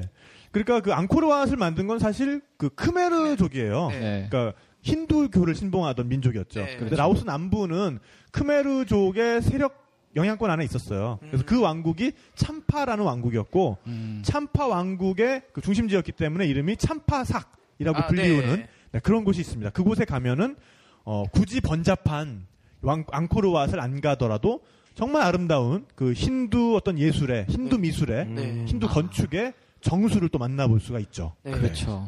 거기 정말 아름다워요. 네. 그러니까 뭐 몇 개 없어요. 뭐 이렇게 유적이라 할 만한 아코르와트 같은 경우는 다 돌려면 며칠 걸리잖아요. 네, 엄청나죠. 근데 거기는 이제 딱 보면 그 세븐일레븐이라는 계단, 천국으로 가는 계단인가요? 거기 맞나요? 네. 그 계단을 위로 올라가면 그 라오스의 그 평야가 다 보여요. 이렇게 환하게. 그 세븐일레븐이라는 게 이제 이렇게 말하면 되게 웃기지만 7단에 걸쳐서 11개의 계단이 그러니까 11개짜리 계단이 7단에 걸쳐서 있는 거죠. 네. 그래서 사실은 그 힌두 사원들은 그 사원 자체가 그 수미산이라 그러죠. 그러니까 우주의 중심이 되는 산. 그걸 상징하기 때문에 항상 그런 굉장히 그 산을 끼고 짓던가 아니면 그 자체가 굉장히 그 앙코르왓처럼 앙코르왓도 그 자체가 수미산을 상징하는 거예요. 네. 그래서 굉장히 웅장한 어떤 그 피라미드 구조를 하고 있죠. 네. 그래서 그때도 하여간 그 굉장히 아름다운 유적 앞에서 이제 말을 시켰더니 기분이 좋네요. 기분이 좋아요. 거기는 너무 경관이 이뻐서 기분이 진짜 좋았어요. 그러니까 두 가지가 있군요. 거기서는 진심이었고. 네, 그러니까 진심을 담은 기분이 좋네요가 있고, 그렇죠. 그다음에 그냥 하는 기분이 좋네요가 있고, 거기도 이제 두 종류가 있었네요. 그렇죠. 예. 네, 오늘 또 여러 가지가 이렇게 밝혀지고 있고요. 네. 그래서 그 참파삭을 뒤로 하고 우리가 드디어 정말 평화롭고 고즈넉한 정말 그 어떤 라오스 이것이 라오스다. 라는 느낌을 주는 참파삭이 아니라 시판도네 우리가 도착을 한 거죠. 그 전작가는 시판도로 혹시 저는 안 가봤어요. 네. 전작가는 그 북부 위주로 돌았던 거군요. 네. 그 북부에서의 어떤 그 진짜 핫스팟이 루앙프라방이라고 한다면 남부에서의 핫스팟은 시판도인 것 같아요. 저 시판도는 이제 한 곳이 아니라 1000개의 섬이라고 해서 4,000개입니다. 4,000개인가요? 그쵸. C가 4. 네. 그 굉장히 많은 섬들로 이루어진 곳이에요. 그 중에서 우리는 아주 이쁜 곳을 갔죠. 네. 그 저는 진짜 그 전에도 한번 말씀드렸던 것 같은데 시판돈의 그 메콩강이잖아요, 거기가. 네. 메콩강 거기 보면은 여행자들이 튜빙을 하고 있지 않습니까? 네. 네. 책 읽고 이렇게 튜브에 넣어가지고 다 막 이렇게 막 깔아앉혀가지고 다 막 죽여버리고 싶었어. 우리는 이래야 되는데 너무 세미나니까. 너무 세미나니까. 너무 그 맛인데 그럼 뭐 하셨어요 거기서? 우린 이랬죠. 아니 그건 담아봐야 그림이 안 되는구나. 그거는 그림이 안 되지. 그러니까 노는 장면이. 그러니까 우리는 빡센 걸 해야 돼. 우리는 그렇지 일단 빡센 건 했고. 그다음에 시판돈에서 우리는 사실 그 시판돈에서는 뭐 많이 안 찍었어요. 가이드의 고향 집을 갔었죠. 네, 맞아요. 네. 현지. 근데 사실 그 체험 자체는 그 두 분한테도 굉장히 그 새로운 체험이었어요. 그거야말로 진짜 그냥 여행으로 가면은 못 갔을 그런 거였으니까. 그쵸. 사실은 제가 잘 써먹는 트릭입니다. 왜냐하면 현지인을 섭외해서 그 내밀한 생활을 좀 들여다보면 굉장히 재밌잖아요. 네. 그럼요. 근데 현지인을 따로 섭외할 시간이 없어요. 그냥 가이드로. 제일 가까이 있는 현지인이 누굽니까? 가이드죠. 가이드 집. 그 가이드를 꼬셔서 니네 집에 한번 가보자. 그랬는데 마침 그 가이드가 굉장히 착한 친구였고 네. 그 집이 마침 그 시판돈에서도 관광객들이 안 들어오는 부분에 네. 자기 집이 있었어요. 네. 그래서 정말 그 관광객들이 많이 오는 여행자들이 많이 오는 그런 곳에서 배를 타고 한참을 더 들어가서야 있는 곳에서 네. 그분의 집을 우리가 갔었죠. 그렇죠. 근데 거길 가니까 정말 그 라오스 사람들의 어떤 환대, 네, 맞아요. 라오스 사람들의 따뜻함 이런 것들을 그대로 우리가 느낄 수가 있었어요. 그럼요. 거기는 어떤 어딘지 기억이 몰라서 나요? 다시 가려면 갈 수도 없는 곳인데 네.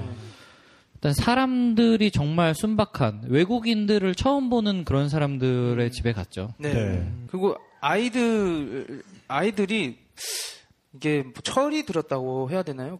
저는 그런 표현밖에 못 쓰겠는데 너무 그 센스도 있고 그 어른들이 왔을 때 이렇게 의자를 갖다 주거나 아무튼 뭐 어린이답지 않은 행동을 했었어요. 고작 이제 한 9살, 7살 정도밖에 안 되는. 거기 아닌데? 거기 맞는데요? 거기 근처예요. 근처네. 네, 거기가 둘이 다른 데 갔다 온 거 아니죠? 잠깐 딴 데 갔다 왔죠. 그 아이들은 새벽 6시에 일어나서 그 앞에 이제 조그마한 배를 타고 자기네들이 낚시해서 이렇게 고기를 잡아서 그걸 아침 요리로 하더라고요. 그거 보고 되게 놀랐어요. 네. 고작 9살. 네.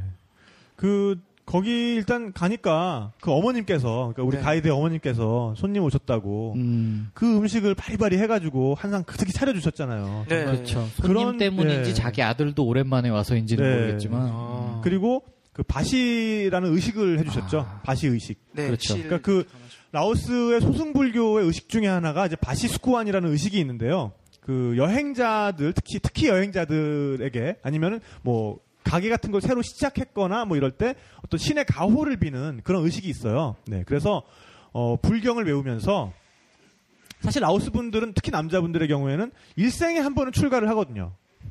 그렇기 때문에 그 불교 의식이나 이런 거에 대해서 굉장히 정통한 분들이 많아요. 네. 네. 그래서 그런 분들이 이 조그만 실 뭉치를 가지고 와서 실을 한 손에 이렇게 그 손목에다가 묶어주면서 불경을 외우면서 어떤 그 보호의 의미로서 불경을 외워주죠. 그런 걸 이제 바시 의식이라고 하는데 그때 정말 그 경건하게 초를 켜놓고 그 가이드 아버님께서 그때 해주셨잖아요. 네. 아버지도 해주시고 어머니도 해주시고 그래갖고 손목에 엄청난 실로 막 칭칭 감겨 있었죠. 근데 그걸 바라볼 때마다 굉장히 이렇게 어떤 생각이 나고 또 가슴 한 구석이 이렇게 따뜻해지고 좀 그런 경험을 느낄 수가 있었어요. 한국에 와서도 이게 끊어져서 없어질 때까지 풀지 않았어요. 네, 풀지 않았어요. 거기는 그렇게 한다고 하더라고요. 네. 그래서 근데 좀 한 2달 지나면은 냄새 나요. 그럼요. 네. 이게 너무 먹다 보면 국에도 빠지고 특히 오른손에 하면 이렇게 자꾸 이렇게 늘어진 부분이 국에 빠져서 나중에 국 냄새가 자꾸 나 거기서. 네. 그때 나올 때 저는 이제 기억에 남는 게 그 촬영을 다 하고 배를 타고 우리가 나오는데 여기에는 없는 친구 하나가 있었어요. 그 정효재라고. 이제 그때 제목이 새 친구의 인도차이나 3국 배낭 여행이었거든요. 근데 그 정효재라는 친구가 눈가가 이렇게 빨개지면서 약간 이렇게 말이 없어지는 거예요. 그러니까 저는 계속 전 진짜 그런 거 둔한가 봐요. 제가 그 효재 그 친구를 보고 계속 이렇게 앉아가지고 야 왜 그래? 몸 안 좋아? 야 감기 기운 있어? 왜냐면 감기 걸리면 또 촬영이 지장을 받으니까. 야 감기 있냐? 야 약 줄까? 뭐 이러고 있는데 이제 저희 또 여기에 그 이 프로젝트의 촬영 감독이 저랑 동갑내기 촬영 감독인데 아주 또 유명한 친구 하나 있습니다. 그 대장 요새 거의 SBS 뭐 이런 대작 다큐를 골라서 하는 친구인데 촬영 스킬도 뛰어나지만 그 친구보다 욕 잘하는 친구 저 못 봤어요. 거의 뭐 요게 마이스터, 요게 올가미, 요게 덧, 뭐 이런 친구인데 정말 욕 찰지게 하는데 이 친구가 또 센스는 또 엄청나게 빨라요. 제가 이제 막 야 효재야 감기 걸렸어? 괜찮아? 저를 씨발로만 비켜봐 지금 울잖아 이러면서 이제 울잖아. 그렇죠. 와가지고 이제 칼같이 독사같이 카메라를 들이댔죠. 그걸 찍고 앉아 있더라고요. 울고 있는데. 아니 왜 저를 씨발로만 비켜봐라고 했겠어요. 찍어야 되는데 제가 엄한 질문만 하고 있으니까 이제 그 친구 입장에서는 이제 기가 차니까 이제 답답하니까. 그래서 저를 이렇게 밀쳐내고 눈으로 바로 줌이 들어갔죠. 칼같이. 네. 네. 그래서 저는 이제 굉장히 울고 있는 효재에게 고마움을 느끼면서 그렇죠. 그림 나왔다. 한 꼭지를 제공해준 한 꼭지를 또 건졌던 네, 그런 기억이 나네요. 왜 울었던 거죠? 그때 그 환대에 정말 엄마가 순수하게 보고 싶어서? 네. 감동해서. 그렇죠. 몰라서 물어본 건 아니에요. 알아요. 설명을 해드리려고. 네. 그렇게 한두 번만 더 해봐요. 네. 하여간 그래서 우리가 이제 시판도를 마치고 네. 또 우리가 사기꾼들을 대면을 했죠. 사기의 연속이에요. 네, 사기의 연속이죠. 왜냐면 우리가 또 캄보디아로 넘어가야 했으니까. 그렇죠. 네. 그래서 캄보디아로 넘어갈 때, 그때는 동크롤로르라는 국경을 넘어서 우리가 캄보디아로 넘어갔습니다. 굉장한 기억력을 갖고 계시네요. 아니, 방금 제 블로그 제가 읽고 왔어요. 제 블로그에 그때 다 써놨기 때문에, 네. 그래서 이게 동크롤로르 옆에 서크롤로르는 없을까? 뭐 이제 이런 생각을 했던 기억이 나네요. 근데 거기는 이제 그 동크롤로르 자체가 캄보디아어로 된 이제 지명이죠. 네. 거기 갔을 때 또 국경놀이 했잖아요. 그렇죠. 네. 한 번이면 되는데. 뭐 그것도 했고, 뭐 이렇게 효재 씨랑 이게 선 이렇게 앞에 서가지고 그림자 넘어왔어요. 뭐. 네, 맞아요. 이런 거 했었잖아요. 그죠. 아주 저는 찍으면서도 막 손발이 막 오그라드는 것 같았어요. 국경은 사람을 그렇게 만들어요. 네. 둘이서 그때 JSA 놀이. 그렇죠. 하시고, 네. 야, 저기서 다시 넘어와봐. 앞에서 찍을게. 가고 또 돌아가면은, 야, 이번엔 끝에서 점프하는 거야? 야! 이렇게 찍고 막 그랬죠. 네. 피광 통키. 지금 생각하니까 정말 유치했네요. 네. 오글오글. 식은땀이 살짝 나는데. 그렇죠. 누가 시켰는데. 네, 그래서 그때 우리가 처음에 들어갔던 곳이 사실 정말 들어가기 힘든 곳이었어요. 라타나끼리. 네, 맞아요. 예, 캄보디아 북부 지역에 있는 캄보디아에서도 가장 외떨어진 오지인데 여기를 만일 캄보디아 수도로 해서 들어가려고 그러면 너무 힘들어요. 근데 우리는 라오스에서 건너왔기 때문에 비교적 편하게 라타나끼리까지 들어갈 수가 있었던 거죠. 그렇죠. 네. 거기엔 뭐가 있나요? 밀림이 있죠. 네, 밀림이 오지. 있고 이양라움 호수. 이양라움. 이양라움이랑 정말 아름다운 호수가 있어요. 정말 멋있어요. 숨은 보석을 또. 그리고 사기꾼도 있죠. 그렇죠. 네. 어딜 가나 있습니다. 왜냐하면 그 사기꾼은 뭐였냐면 우리가 그 국경 도시 스퉁트랭이라고 하는 국경 도시에서 그 라타나끼리 안에 들어가서 여러 가지 액티비티를 하는 걸 자기가 전부 다 어레인지 해주겠다고 했어요. 그렇죠. 숙박. 그러면서 가격을 한 3배를 후려쳤어요. 기억으로는 $300? 하여간 사기친 돈이 $380였어요. 사기친 맞아요. 돈이. 380. 네. 엄청 큰 돈인데 거기서. 네. 사기친 돈이 그러니까 다 해서 저희가 한 500불을 지불했는데 그 중에서 한 120불 실제 경비였던 거고 나머지는 다 지가 그냥 지 주머니에 찼던 거였어요. 수완이 엄청 좋네요. 근데 그때는 제가 너무 지쳐 있었어요 일단. 맞아요. 그리고 그 친구가 뭔가 이렇게 영수증, 인쇄된 영수증을 보여주면서 자기가 이 큰 회사를 위해서 일하고 있대. 여행사 영수증. 지역 정부를 위해서도 일하고 있대. 그런 거 다 구랍니다. 네. 그렇죠. 그런데 핸드폰을 3개 들고 있었죠? 네. 근데 그 영수증 때문에 나중에 잡았어요. 지가 보여준 그 영수증 때문에. 그 영수증을 가지고 있었는데 그 영수증에 찍힌 번호로 그렇죠. 전화를 해서 추적을 시작을 한 거죠. 그래서 그 영수증의 주인이 전화를 딱 봤더니 이 새끼 또 이러고 다니네. 상습범인 거예요. 아직까지 이러고 다니네. 그런 애들이 꼭 있어요. 거기서부터 다행히 그분이 여행업에 종사하는 분이어서 영어를 할 줄 아는 사람이었고 그래서 거기서부터 추적이 들어가서 그 스퉁트랭 여행 경찰을 동원해서 그렇죠. 마음 편하게 우리 사기 쳐놓고서는 저녁밥 먹고 있던 놈을 식당에서 잡았습니다. 저녁에. 그때 탁 PD님이 대단했어요. 물론 사기를 당한 사람도 탁 PD님이지만 저희 말렸거든요. 저 사람 이상해. 핸드폰이 3개야. 그랬는데 굉장히 그 사람을 잘 설득한 거죠. 그 호텔인가요? 여행사? 버스 회사 사장이었어요. 이거 너네들한테도 안 좋아. 얘는 꼭 잡아야 너네들한테도 좋아. 그래서 이제 현지인의 도움을 받아서 잡았죠. 네. 그렇죠. 굉장했어요. 아침에 그거 하나 인정합니다. 근데 눈빛은 왜 그래 너? 나무 신고 와가지고. 출발 만회골. 네. 근데 그때 정말 그 라타나끼리 얘기는 조금 나중에 하고 사기꾼 얘기만 조금 더 하면은 일단 현지에 가서 뭘 하는데 계속 뭐가 안 돼 있는 거야. 얘기한 거랑 다른 거야. 막상 뭐가. 갔는데. 네. 그리고 우리를 거기 있는 동안 렌트카처럼 쓰게 해줬다고 한 차는 나타나지도 않아. 우리 한번 내려놓고 나서 알고 보니까는 우리 다시 데려갈 때만 얘네들이 다시 나타나고 그동안 거기서 영업 뛰고 있었어요, 얘네들이. 그렇죠. 그래서 제가 정말 화가 머리끝까지 나가지고 우리 숙소 아줌마한테 확인을 했더니 이게 다 사기였던 거지. 그렇죠. 사기의 전말을 알게 된 거지. 네. 그러니까 사실은 거기서 필요한 경비가 한 100 얼만데 그거는 지가 그냥 싹 그냥 그렇죠. 지 주머니에 넣고 우리는 그냥 아무 돈 없이 거기다 떨고 놓은 거야, 그러니까. 네. 우리가 알아서 거기서 그냥 풀어나가게 해놓은 거지. 그렇죠. 제가 너무 열이 받아서 그 아주머니를 통해서 그 친구한테 어떻게 다시 전화를 했습니다, 제가. 그 친구 이름이 재밌어요. 이름이 사자예요. 사자. 네. 진짜 이름이 진짜 이름이. 사자네. 그러니까 원래 이름은 사치야인데 사치야. 이거 발음이 사자처럼 들려요. 사자. 야, 사자. 너 말이야, 너 다 사기지. 그러니까 막 변명을 막 해요. 너무 듣기가 싫은 거야. 네. 너 거기 딱 있어. 내가 잡으러 갈 테니까. 그리고 딱 끊었어요. 그때부터 이제 추격전이 시작이 된 거죠. 네.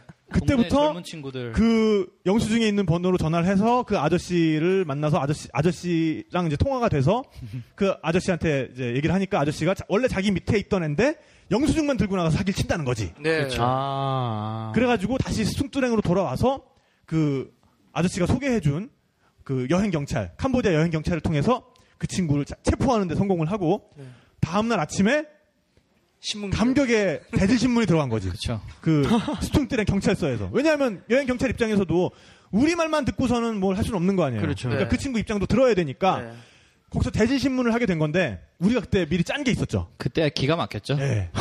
우리가 미리 짠 게 뭐였냐면 이 새끼가 들어올 때 처음에 한국어로 기를 죽여놓자. 한국어 욕이 어딜 가나 엄청 무섭거든요. 네. 왜냐하면 욕은 제가 몇 번 전에 말씀드린 게 있지만 욕은 보케블러리가 아니다. 억양이 중요하죠. 욕은 기세다, 기세.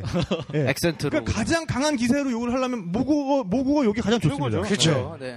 그래서 그 새끼가 들어올 때 들어오자마자 우리가 일행이 그때 한 5명 됐었는데 5명이서 저마다 한국어로 한마디씩 했어요. 네. 딱 만나니까 걔는 지 사기 인생 30평생에 사기를 쳐서 보냈는데 걔네들이 돌아왔어. 네.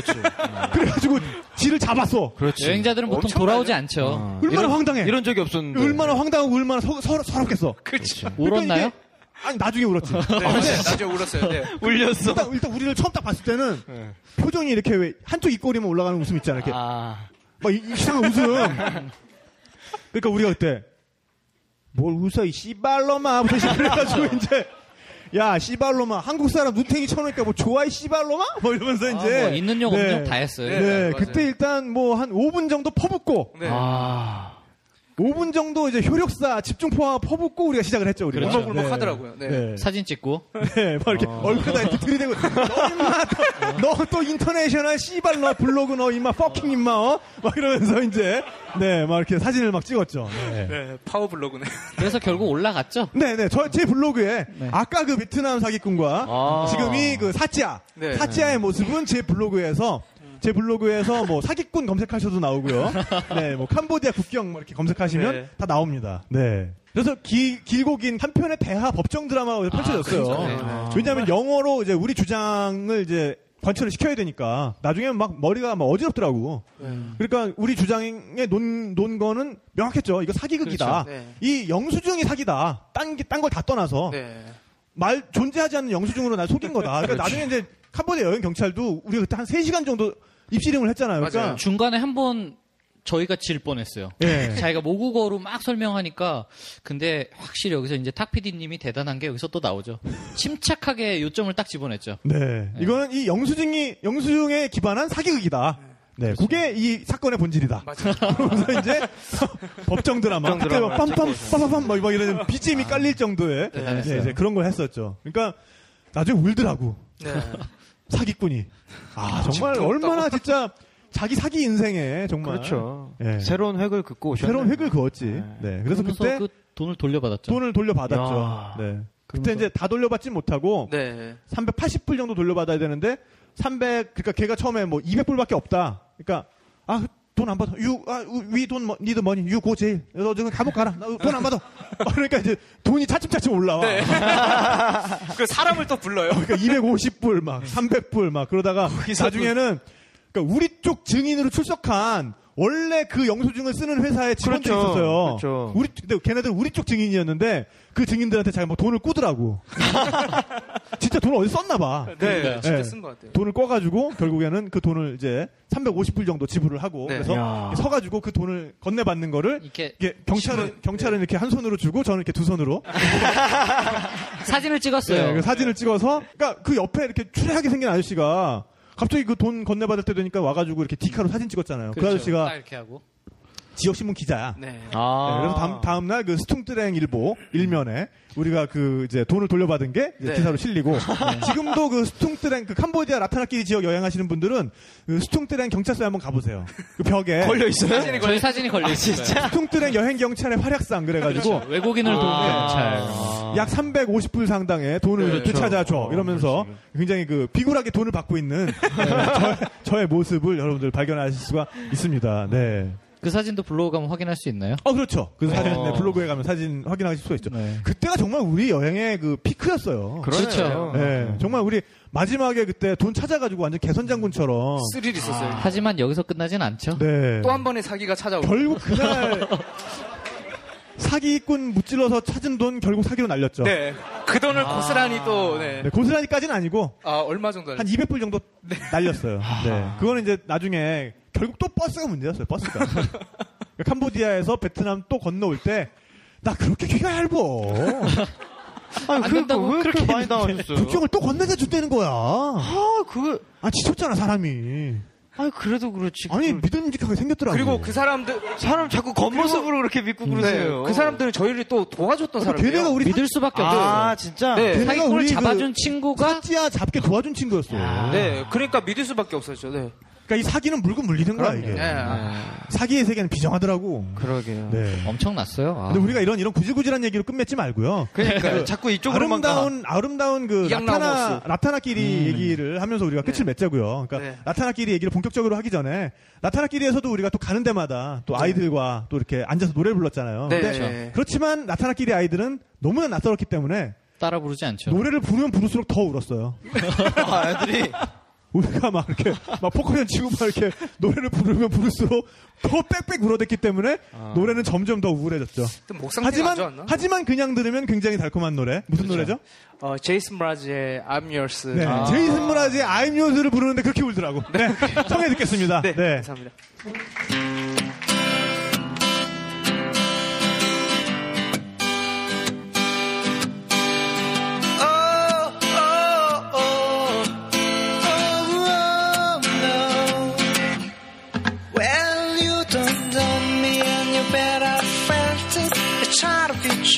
Just so hot and I merited. I fell like to the cracks. Now I'm trying to get back. Before the cool down gone out, I'll be giving it my best. It's nothing's gonna stop me but divine inventions. I reckon it's give my turn to win some or lose some, but I won't hesitate. No more, it cannot wait. I'm yours.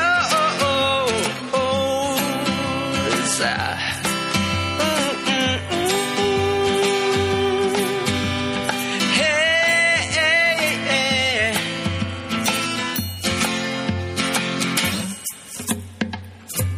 Well, open up your mind, see like me. Open up your present and you're free. Look into your heart and you'll find love, love, love, love. Listen to the music of the moment, people dance and sing. We just one big family, and it's so good for second life to be a love, love, love, love, love. So I won't hesitate no more. It cannot wait. I'm sure there's no need to complicate our time. It's sure this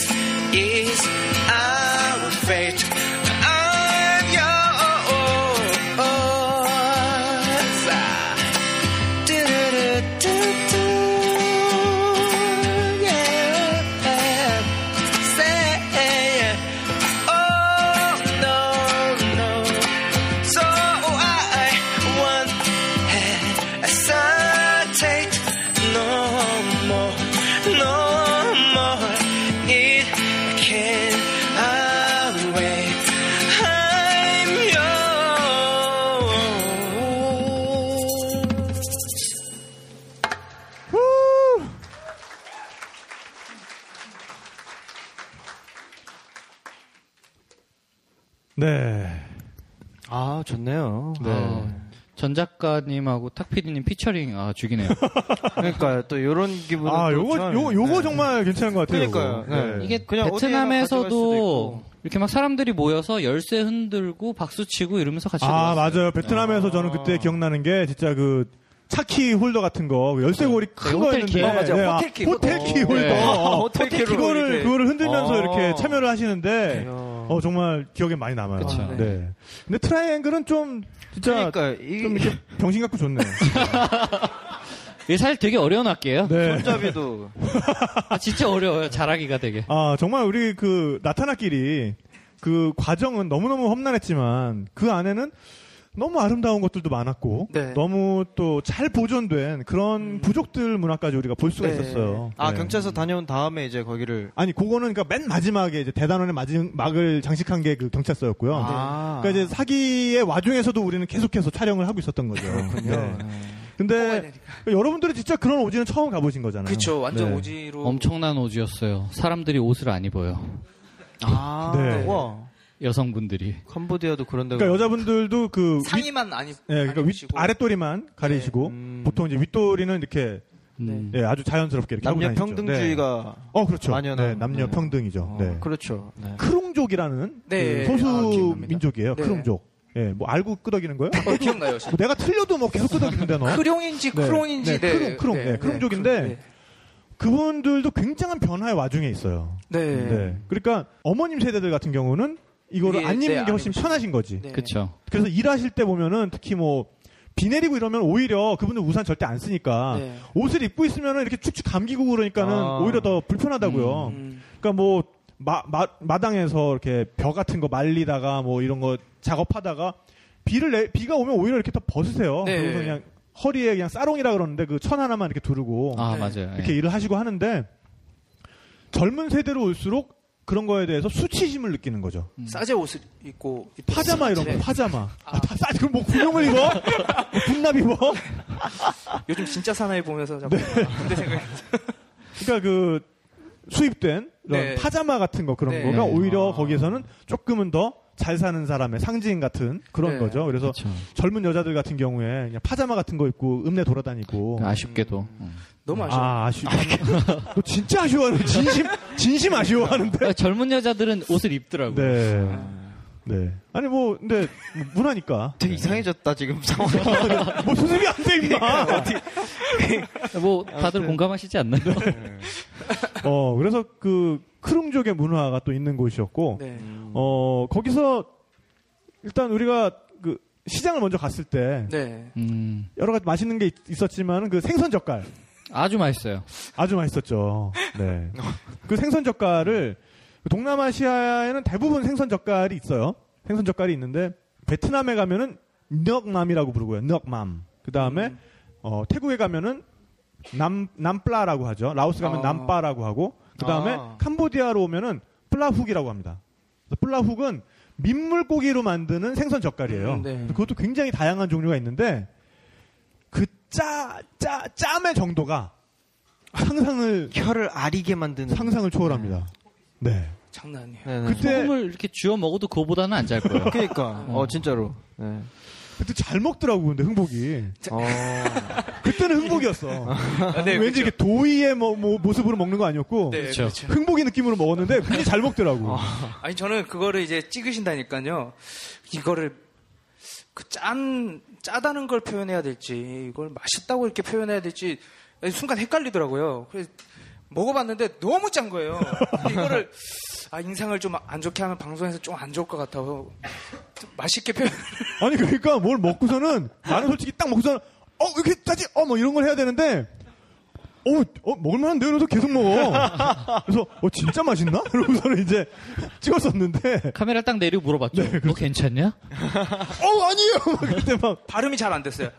이렇게 됐어요. 진짜. 그때 이제 혀가 염장되고 있었던 거지. 혀가 젓갈로 이제. 혀가 젓갈로. 그때 입냄새 대단했어요 그때. 장난 아니었어요. 네. 하여간 그 시장도 굉장히 기억에 남고, 근데 뭐니 해도 그 라타나끼리에서 가장 기억에 남는 건 그 이악 라오모스. 예. 그러니까 그 숲속에 완전히 이렇게 폭 파묻혀 있는 것 같은 느낌이었잖아요. 영화에나 동화에나 나올 법하죠. 정말로 그 하늘이 완전 반대로 비치지 않았어요? 그때? 네, 그 물 위가 수면이 이제 거기는 화산 분화구였나요?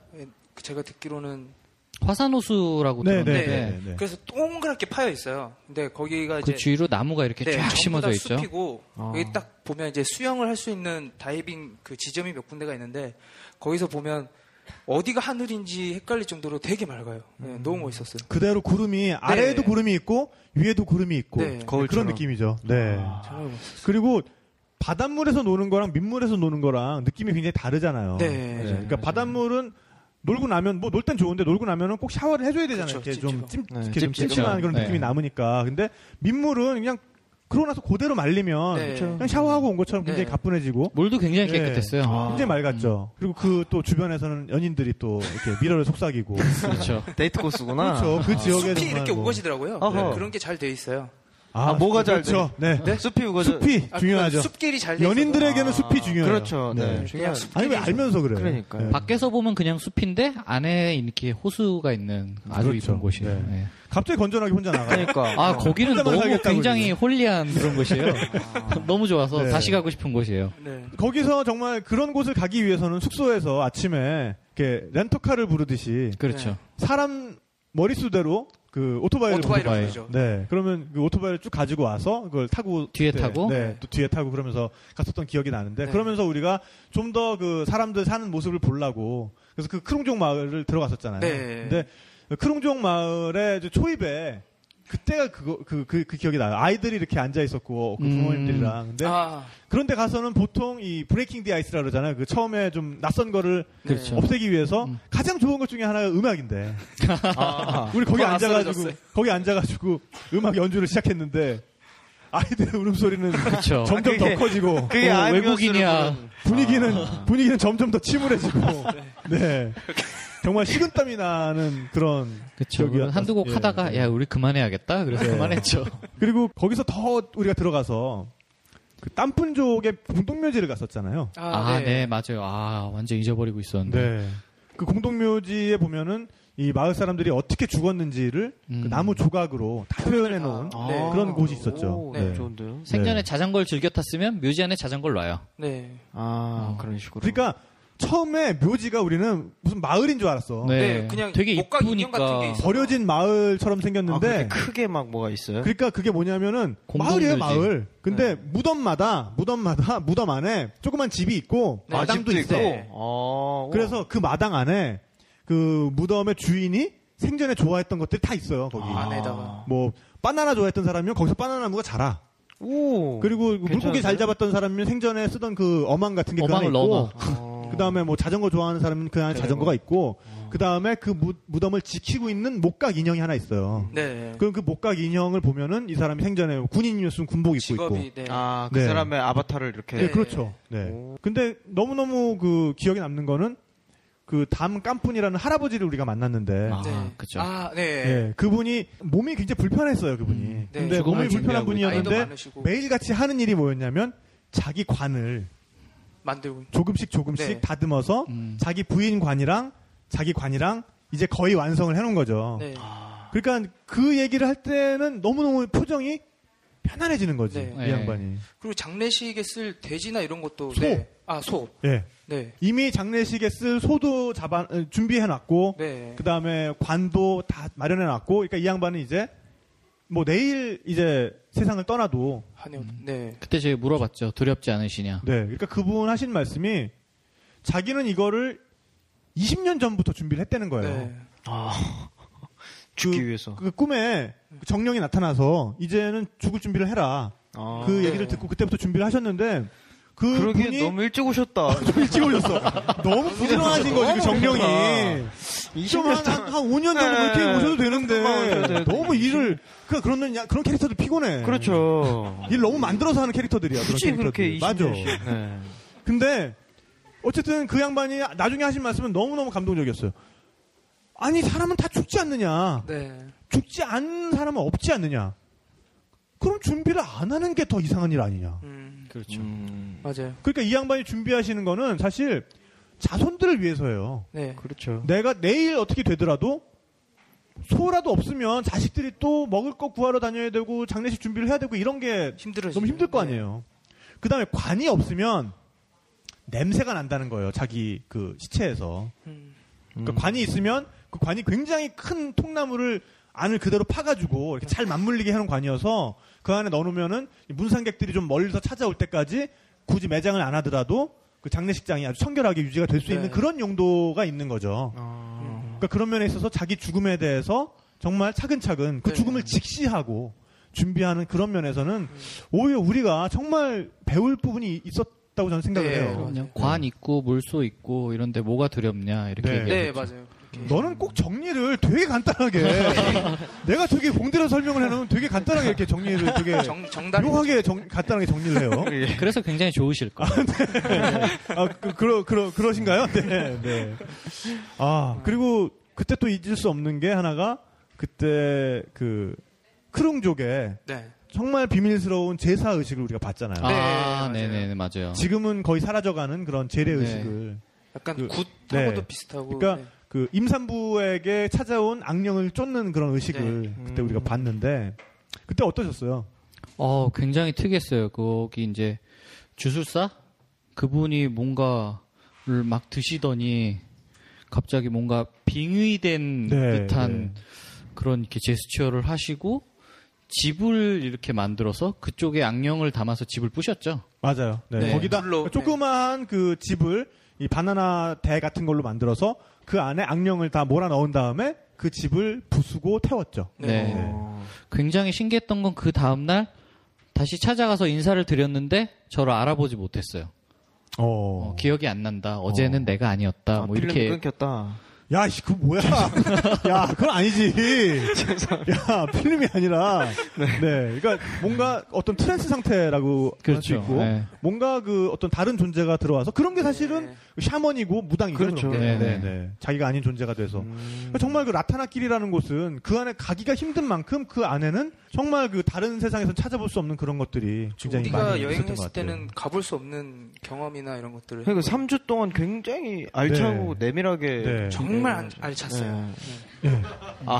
정말 빠듯하게. 그래서 이제 여기서 이야기가 다시 그 사기꾼을 무찌르러 그 수축대령으로 다시 돌아간 대로 얘기가 붙는 거고요. 그래서 결국에는 그 사기꾼을 때려잡았지만 다른 사기꾼이 또 이제 그 돈을 벗어나니 결국에는 또 국경에서 우리가 좌절을 한번 맛봤죠. 국경은 무서운 곳이에요. 그렇죠. 조심하셔야 돼요. 어쨌든 그래서 무사히 베트남으로 돌아와서 이 여행은 호치민 시티에서 그 사이공강을 바라보면서 여행은 끝을 맺게 됩니다. 그렇죠. 근데 어쨌든 그 동남아시아를 여행하시는 분들한테는 굉장히 참고하실 만한 루트가 아닌가라는 생각을 해요. 그렇죠. 근데 한 살이라도 어릴 때 하는 게 좋을 것 같다는 그런. 한 살이라도 어릴 진짜 때. 힘들었나 봐요. 지금 갑자기 눈 밑에 그늘이 드리워지는데. 갑자기 이렇게 약간 만화같이 이마에도 그늘이 드리워지고 그랬어요. 생생히 기억나요. 그 죽음의 공포. 정말 죽는 줄 알았고 사기꾼들. 그런데 여행을 하다 보면은 좋았던 기억보다는 그렇게 사기당했던 기억, 죽을 뻔했던 기억 이런 것들이 가장 재밌고 그렇죠. 주변 사람들도 제일 좋아해줘요. 술안주로 딱이죠. 남의 불행이 내 행복이다 뭐 이런 그런 거죠. 아니 집 떠나면 고생이잖아요. 그렇죠. 그걸 인정해야 우리가 맞아요. 웃음이 너 이상하다 너. 그걸 알려주려고 저를 그렇게 고생시킨 거죠. 그렇죠. 저의 의도는 3년이 지난 지금에야 이제 깨달을 수 있는 겁니다. 뭐라고 말씀드려야 할지. 근데 그건 사실이에요. 집 떠나면 고생이라는 걸 인정을 해야 우리가 여행 앞에 여행을 정말 제대로 대면할 수가 있다고 생각을 해요. 그렇죠. 어떤 일이라도. 정말 그래서 그때는 여기 있는 두 분만큼이나 저도 같이 고생했죠. 같이 고생했잖아요. 같이 그러니까 고생했죠. 정말 제대로 된 고생이었기 때문에 제대로 된 여행이었다. 라는 말을 저는 마무리가 훌륭한데요. 이 정도면 훌륭하죠. 그걸 받아들이지 않으려는 분들이 꼭 있거든요. 여행 가서. 내가 호텔을 뭐 갔는데 이런 데서 자는데 뭐 도마뱀이 나왔다. 뭐 아니면 뭐 화장실 뭐 샤워하는 데가 불편하다. 뜨뜻한 물 안 나온다. 이런 것 때문에 스스로 엄청 스트레스 받으시는 분들이 있어요. 그럼 집에 있지 뭐하러 나왔대? 맞아. 그렇잖아요. 최근에 그 전 작가님 책을 읽었어요. 그런데 거기에도 그런 내용들이 있죠. 아주 감명 깊게 읽었습니다. 화제 구간, 꿈의 스펙트럼 꼭 읽어보시기 바라겠고요. 네, 어쨌든 오늘 이야기는 그래서 정말 파랑만장했지만 한 가지 남기고 싶은 거는 이겁니다. 여행은 곧 고생이다. 네. 트래블은 트러블이다. 그러니까 여행의 그 본질을, 고생이라는 본질을 우리 외면 말자. 받아들이자. 라는 말을 꼭 드리고 싶고요. 정말 여러분 진짜 그 간만에 우리 박상일 작곡가하고 우리 도희 씨 정말 반가웠고 그때 이야기를 또 이렇게 함께 나눌 수 있어서 정말 좋은 시간이었던 것 같아요. 네. 마지막 인사할 수 있을까요? 네, 마지막 인사. 어디 갑자기 가니? 할 수 있을까요? 기회를 안 주실 것 같아서. 네, 저는 굉장히 오늘 재밌었고요. 오랜만에 이제 탁PD님, 평소에는 재영이 형이라고 하는데, 네, 봐서 너무 좋았고, 그리고 5월 달에 저희 회사에서 음반이 나옵니다. 예, 노을에 강균성 씨가 참여해서. 네네네. 네. 하늘만 쳐다봐. 네, 그 많이 사랑해주시고. 네네. 하늘만 쳐다봐. 네. 6월 달에 나오는 제가 쓴 곡으로 달샤벳 앨범이 나와요. 네, 많이 사랑해주시면 감사하겠습니다. 네. 그리고 도희 씨는 또 앞으로 계획이? 저는 최근에 여러분들 독립영화 가시꽃이라고 아는 사람 계세요? 잘 모르실 것 같은데, 그 영화를 제작하고 감독을 맡았던 형이 이번에 운이 좋게 베를린 영화제에 들어가서 되게 호평을 받았어요. 근데 거기에 이제 예고편 음악을 제 노래를 실었었는데, 네, 아마 조만간 7월, 8월쯤이면 전국 개봉을 할 것 같아요. 그래서 그 영화 좀 많이 봐주시고요. 그리고 제 음반은 노래를 아직 수집을 하고 있으니까 정규 앨범이 나오면 또 수집을 해야 되는군요. 네. 여기 수집하시고 또 그래서 그때 또 음반이 나오면 한 번 더 불러주시면 네. 알겠습니다. 아니, 도희 씨는 또 향후에 태국 이야기를 또 태국에서 오래 있었던 사연이 있었기 때문에 그걸 들을 수 있을 것 같고요. 네, 어쨌든 오늘 정말 즐거운 시간이었습니다. 네, 정말 여러분 오늘 요것만 잊지 마시고 여행은 고생이다. 고생스러운 여행 피하지 마시고 재밌게 즐기시기 바라겠습니다. 네, 여러분 오늘도 들어주셔서 감사합니다. 감사합니다. 감사합니다.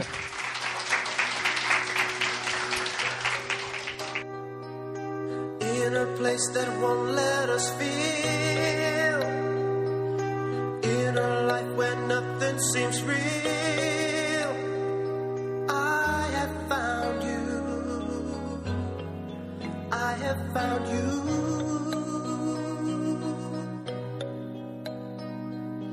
In a world that's moving too fast, in a world where nothing can last, I will hold you, I will hold you. Our lives will change when tomorrow comes. Tonight our hearts drown the distant drums, And we have music alright, tearing the night. song played on a solo saxophone, A crazy sound, a lonely sound, a cry that tells us love goes on and on. played on a solo saxophone. It's telling me to hold you tight and dance like it's the last night of the world.